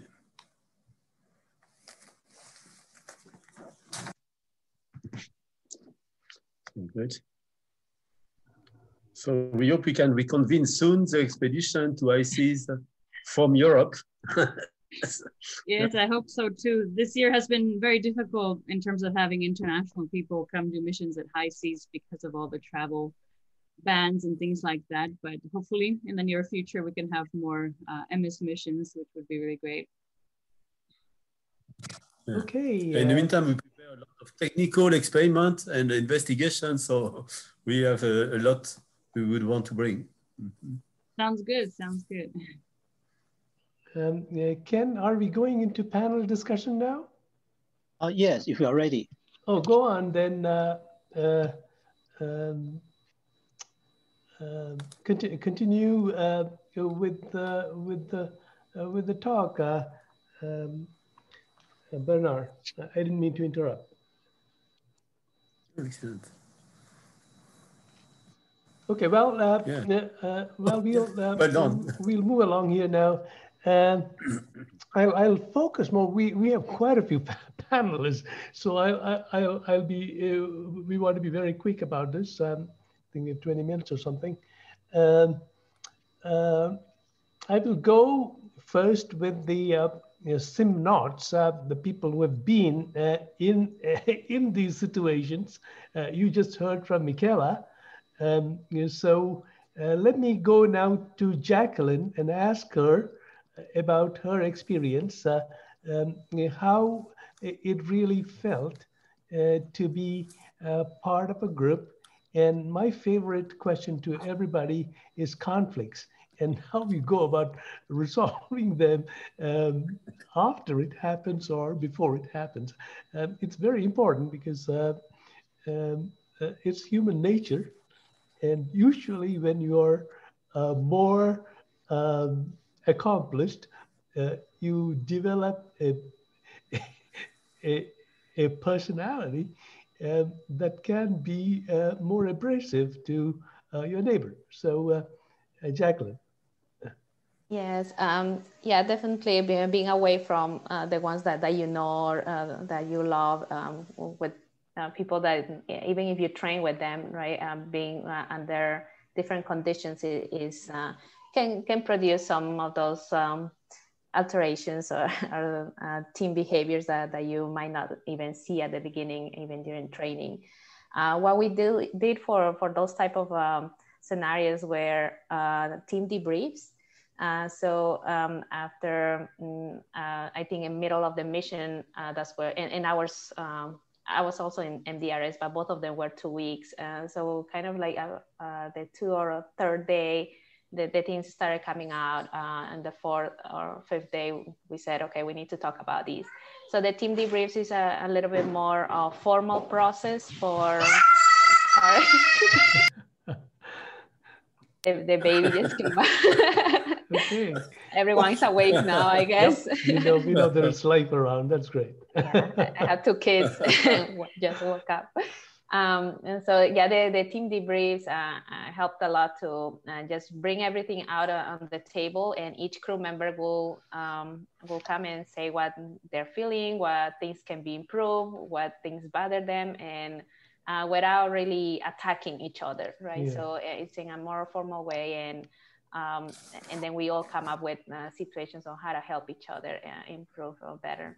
And actually that was something that I used in my own family here while we were doing, during this COVID situation, because it helped while I was in the simulation. So after the first month that we were just at home, even with the little ones, it was good to hear them because sometimes they complain or they scream just like you heard. But if that feeling doesn't come out, then we don't know what really is bothering them.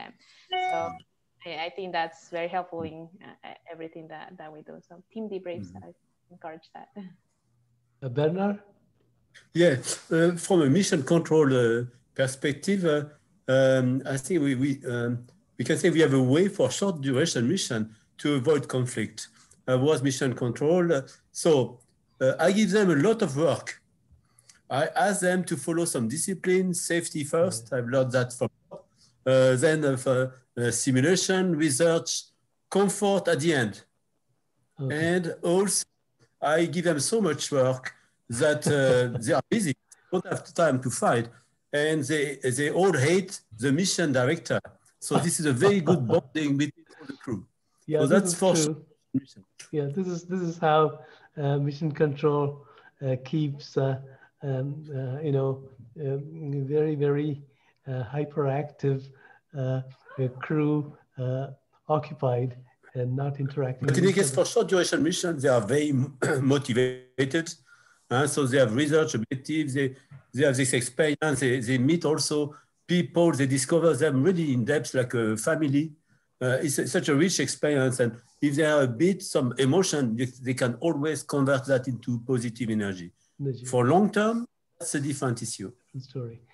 Pascal, give us your thoughts on, be specific. We want to hear some rough and tumble that may have happened during your incredible missions that we only get to watch on Discovery Channel. I'm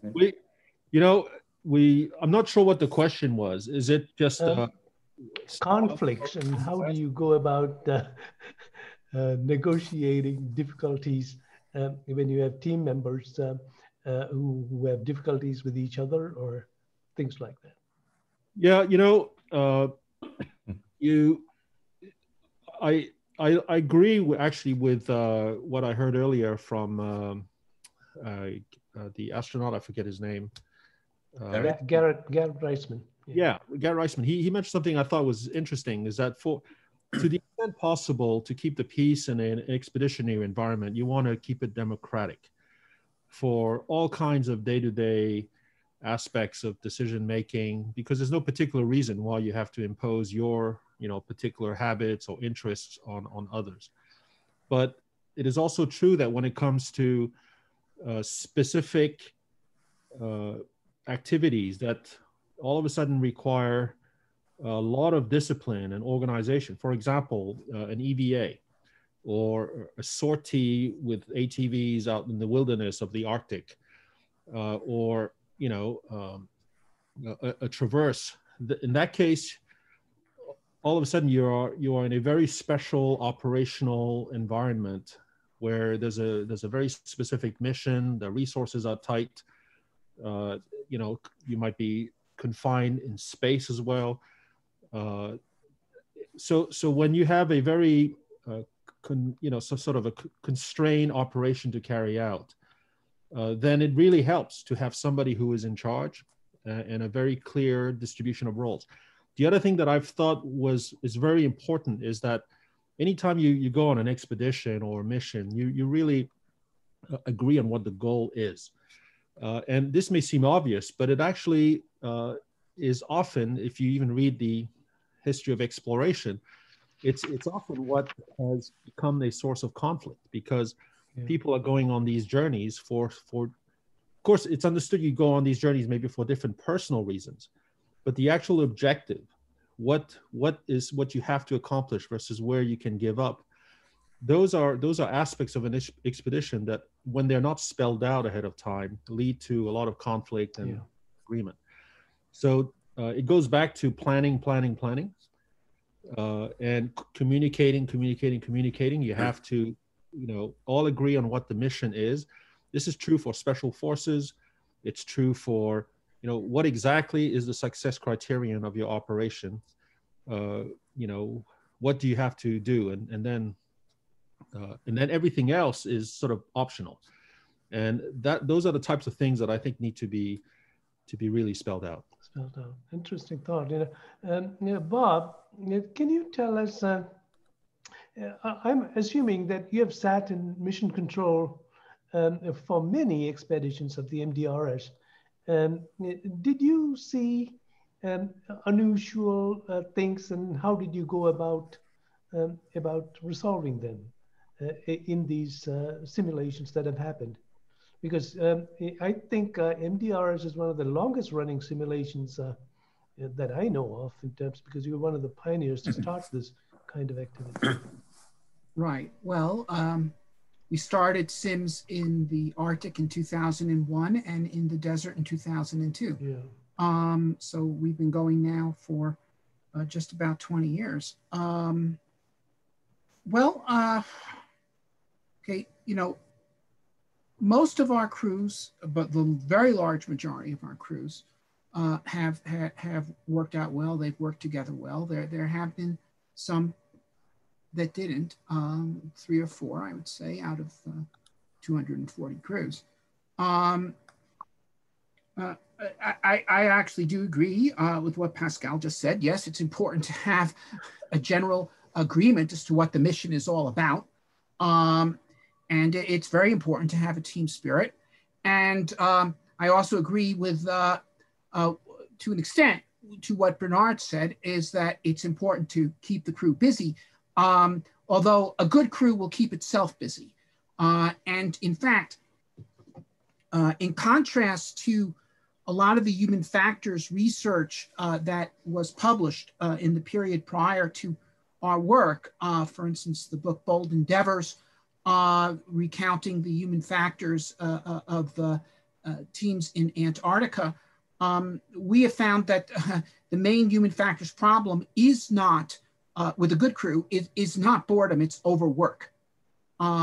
And because a good crew will drive itself. You've got people, you know, these people in Antarctica, the Navy enlisted men who'd much rather be in San Diego. But for these scientists going to the Arctic, this is what they've been waiting for. And to some extent, you've sometimes had pathologies with scientists competing with each other for priority in doing their research. Yeah. You know, why are we doing her work? You know, you've deferred mine for 2 weeks now. The weather's going to get bad next week. If this is not done today, I may never get my research done. Okay. And some of that, but certainly, okay, it's not exactly healthy, but it's certainly healthier than people who have withdrawn and are bored. And I repeatedly had to order my crews in the Arctic to stop work at 9 p.m. At 9 p.m. They would go into the night. In fact, there is no night, so they would just keep going. But to get them to pace themselves. So I don't think it's necessary for mission control to make up work for a crew. A good crew, what is necessary to have a crew that will work itself, and then then they won't have time to have fights, or at least the fights they will have will be about stuff that's worth fighting about, at least to some extent.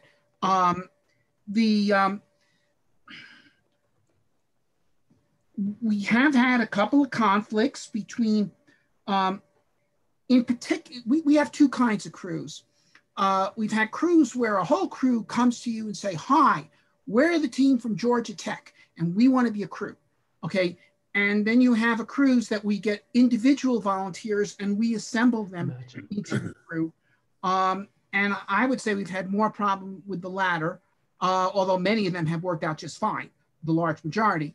But and you know, some of the problems you get, I mean, you could almost predict, except you don't want to. Like we had a crew with a female commander and a Muslim male in the crew, and that did not work. And he had to go. Okay, out the airlock, out of Hanksville, just gone. Okay, now that's a stereotype, and it wouldn't necessarily be the case with all such people, but some stereotypes do have basics in reality. Yep, these are important issues. That's it. But I think, you see, here's the thing: if you're going to have problems in a crew, you can, if two people are really going to rub each other the wrong way, you can find this out in a relatively short sim. And that's why I think the crews should be tested. Yeah, first you can test a large variety of crews in 2-week sims, and then the ones you're more serious about, you can test in 6-month sims. And you could find out where there's going to be a problem and where there isn't. Very good. Angelo, your thoughts? Yeah, I basically agree with most of the things that were said here. The thing is, I remember in my mission, there were 2 moments when I got a little upset about one particular crew member, and I raised my voice. And afterwards, I got feedback from the rest of the crew, especially after the first time, that I could not do this because the anger that I showed, and it was Jenna was really upset, is penetrating the entire app, and nobody can, they can't escape you. And it was a really big lesson learned for me. I was like, I cannot do this, you know. I just, at all times, because I was a commander, I have to keep my cool. And so I think there is really the very important role of being proactive as a commander, and then of course joined by your crew, is to keep that focus on crew cohesion every single day, to nurture it, to maintain it. There are all kinds of tricks you can do it.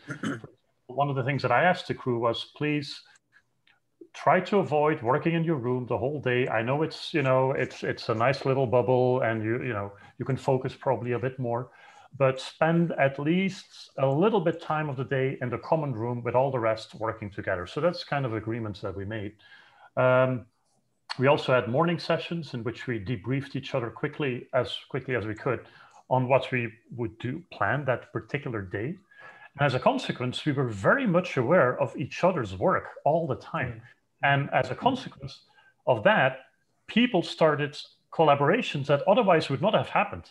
People jumped in, well, hey, I can do this. I have experience with this software. I can help you out. And that was really beautiful to see that emerging without any planning. And then lastly, I was doing some research together with University of Ghent in Belgium on SDT. It's self-determination theory. It's a psychological study. So every Saturday morning, I had a session in which I would ask 2 questions to the crew. The first one was, how did you cope this week? And the second question was, how did you try to improve the situation you find yourself in? And very quickly, this became the weekly therapy session. It was a very open conversation on anything and people showed also their weaknesses, all the struggles, we were open about it. And I'm treading stereotypes as well here, but it was often the women that were more easily in translating their struggles and putting it on the table and finding the right words for it.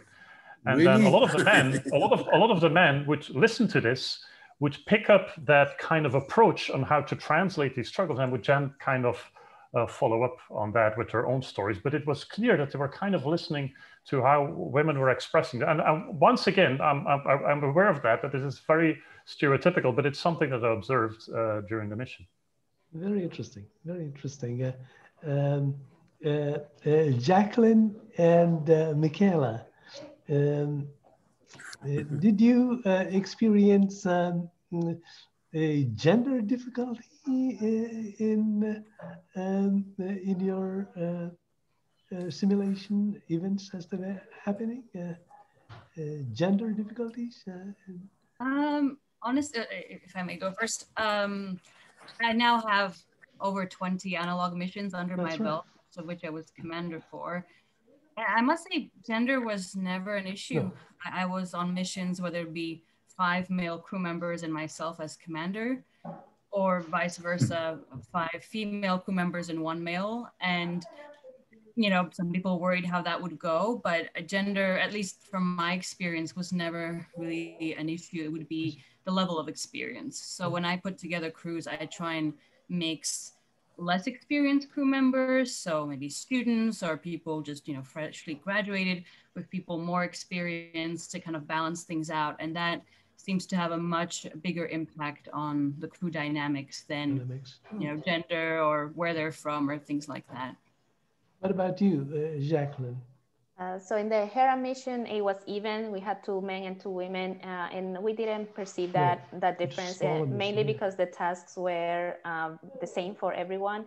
Yeah. At MDRS, it was 2 women out of 7 crew members. There was a difficulty between 2 of the younger male crew members, and it went all the way to fights and things like that. So the crew and the commander had to interfere and be like, okay, what's going on here? It was the first time also for them to kind of being away from home, from university. So I think it wasn't just the simulation, but being away from familiar places. So yeah, I mean, we had to talk it out, but that was an interesting experience. One thing that came across in several missions, I don't know if Jack Shuster is on.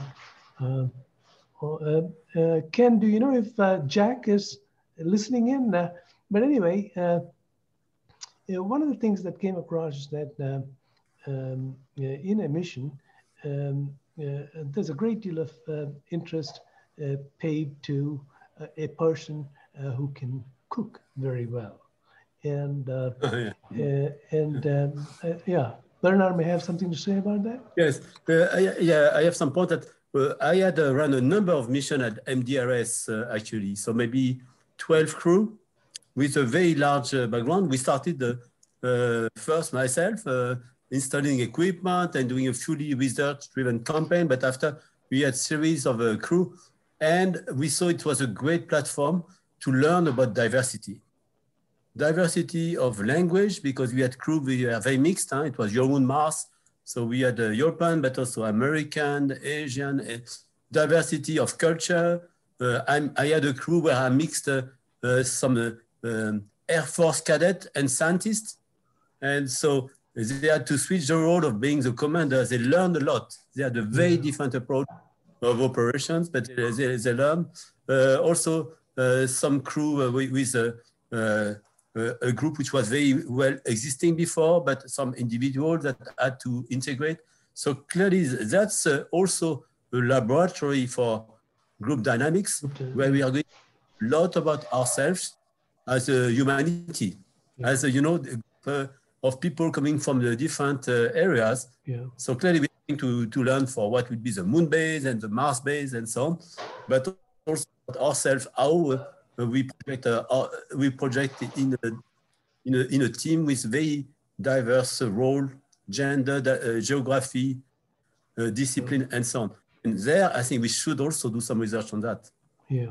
Hank, I know you lit up when we talked about food, and I know we discussed Costco food many times.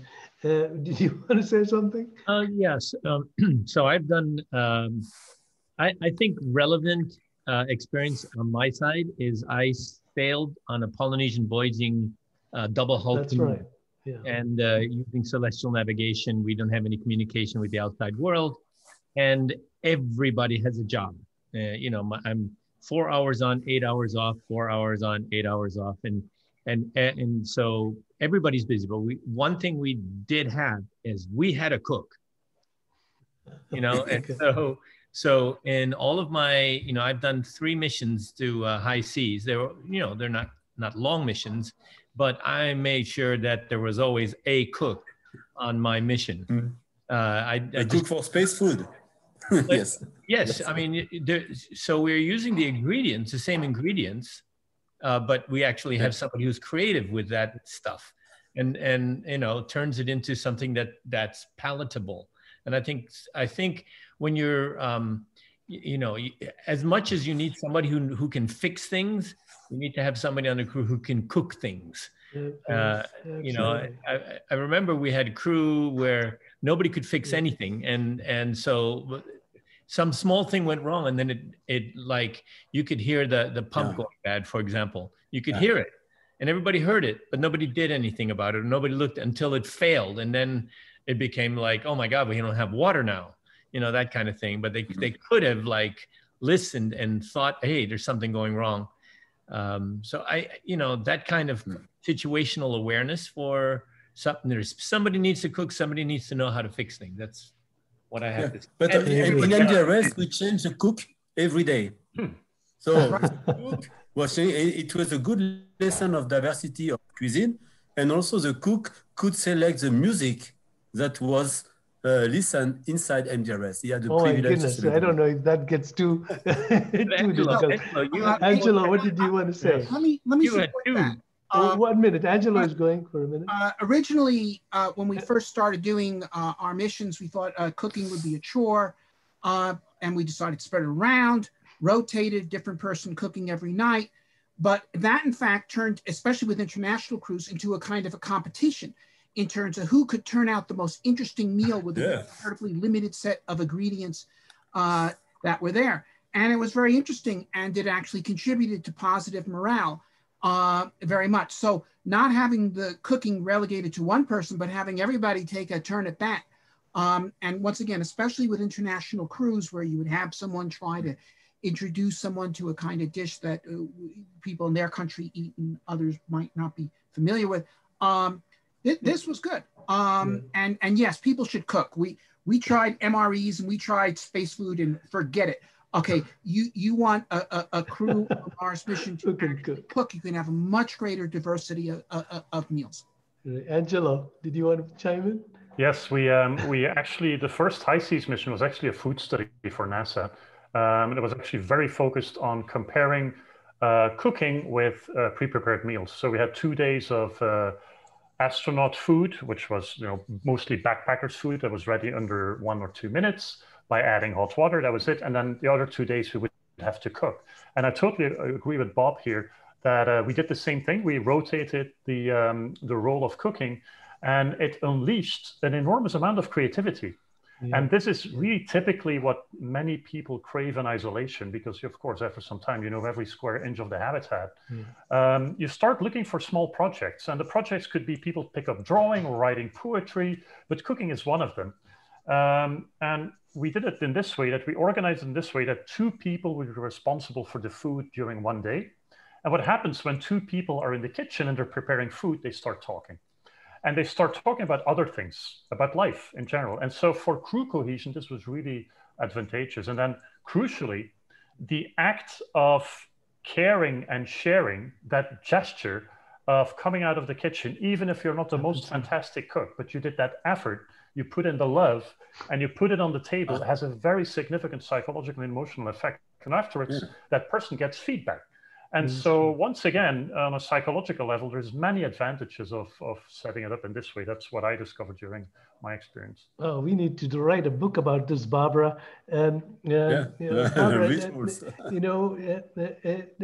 what happened to the biomass and all the products that came out of ISS Eden? Did they use it? And what's the story behind the radish that he's proudly showing on that beautiful picture? Yeah, they used, so the Eden ISS greenhouse is located in Antarctica, just 400 meters south of the German Neumeier 3 station. And it's since 2018, it's actually producing vegetables, fresh vegetables. So again, it's a matter of food, so that you have something fresh between your teeth when you're on long duration isolated missions.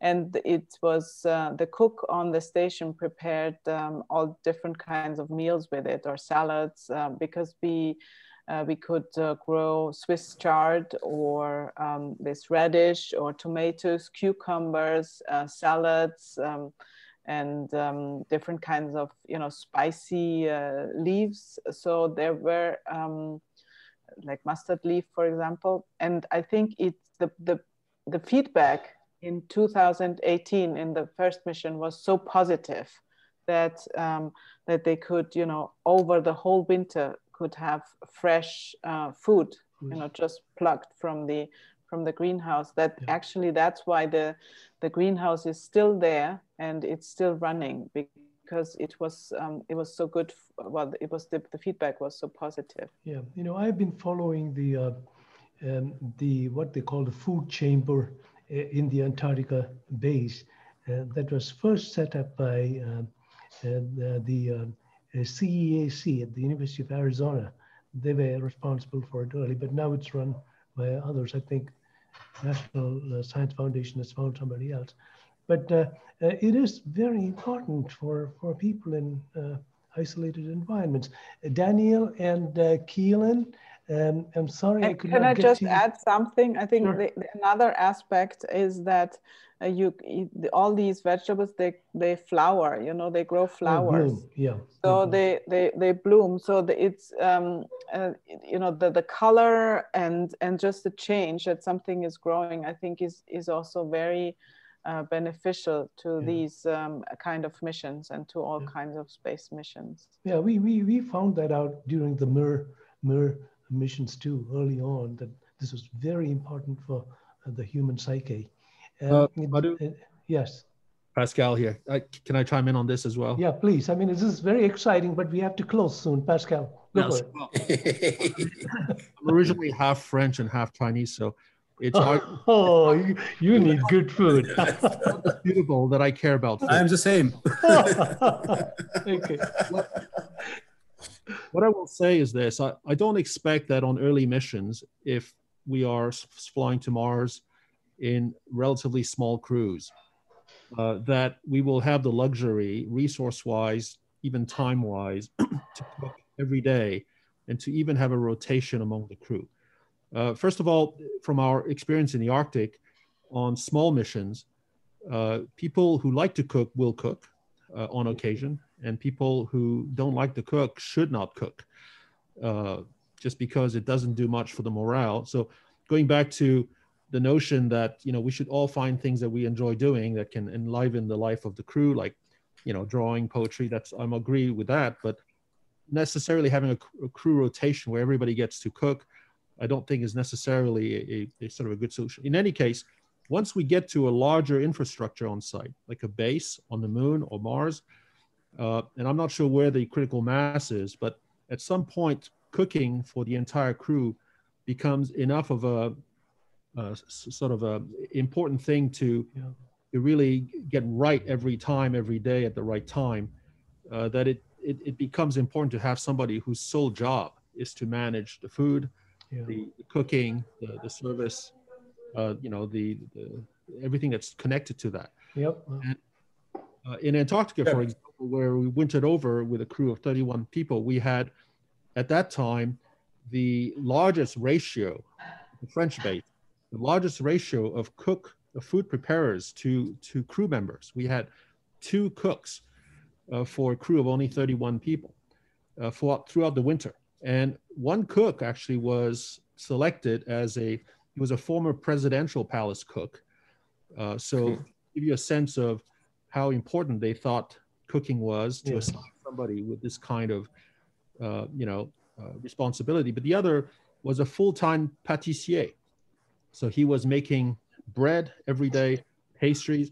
We were living, we had a different French dessert for every meal for 365 days of this person's rotation. I have never tasted so many French desserts in 1 year. We need this in our book. Okay, thank you, Pascal. Daniel, Lynn, and Kaylin, this is a message you want to take back to Cradle.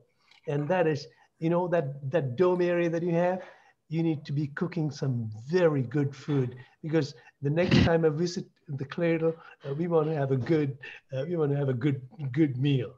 Definitely. We are but on the moon, it could be that when you arrive, when you see the progress of the Chang'e program, there will be a Chinese restaurant already. I've seen a cartoon of that already. Thank you, Bernard. Okay, good. Okay, Ken, sorry if we blew our schedule here, but now that everybody is talking about food, you know what? We're going to make you starve now, because we're going into our next session, part 2. Am I right, Ken? Yeah, thank you. Okay, now, thank you all for participating in the simulation and simulator program. Now I want to thank you, Barbara. It's late, I know, for some of you in Europe. And now I want to expose us all to the next group of people that have to do. Is my screen coming on again? Please let me know. Can I share my slides? Oh, here we go.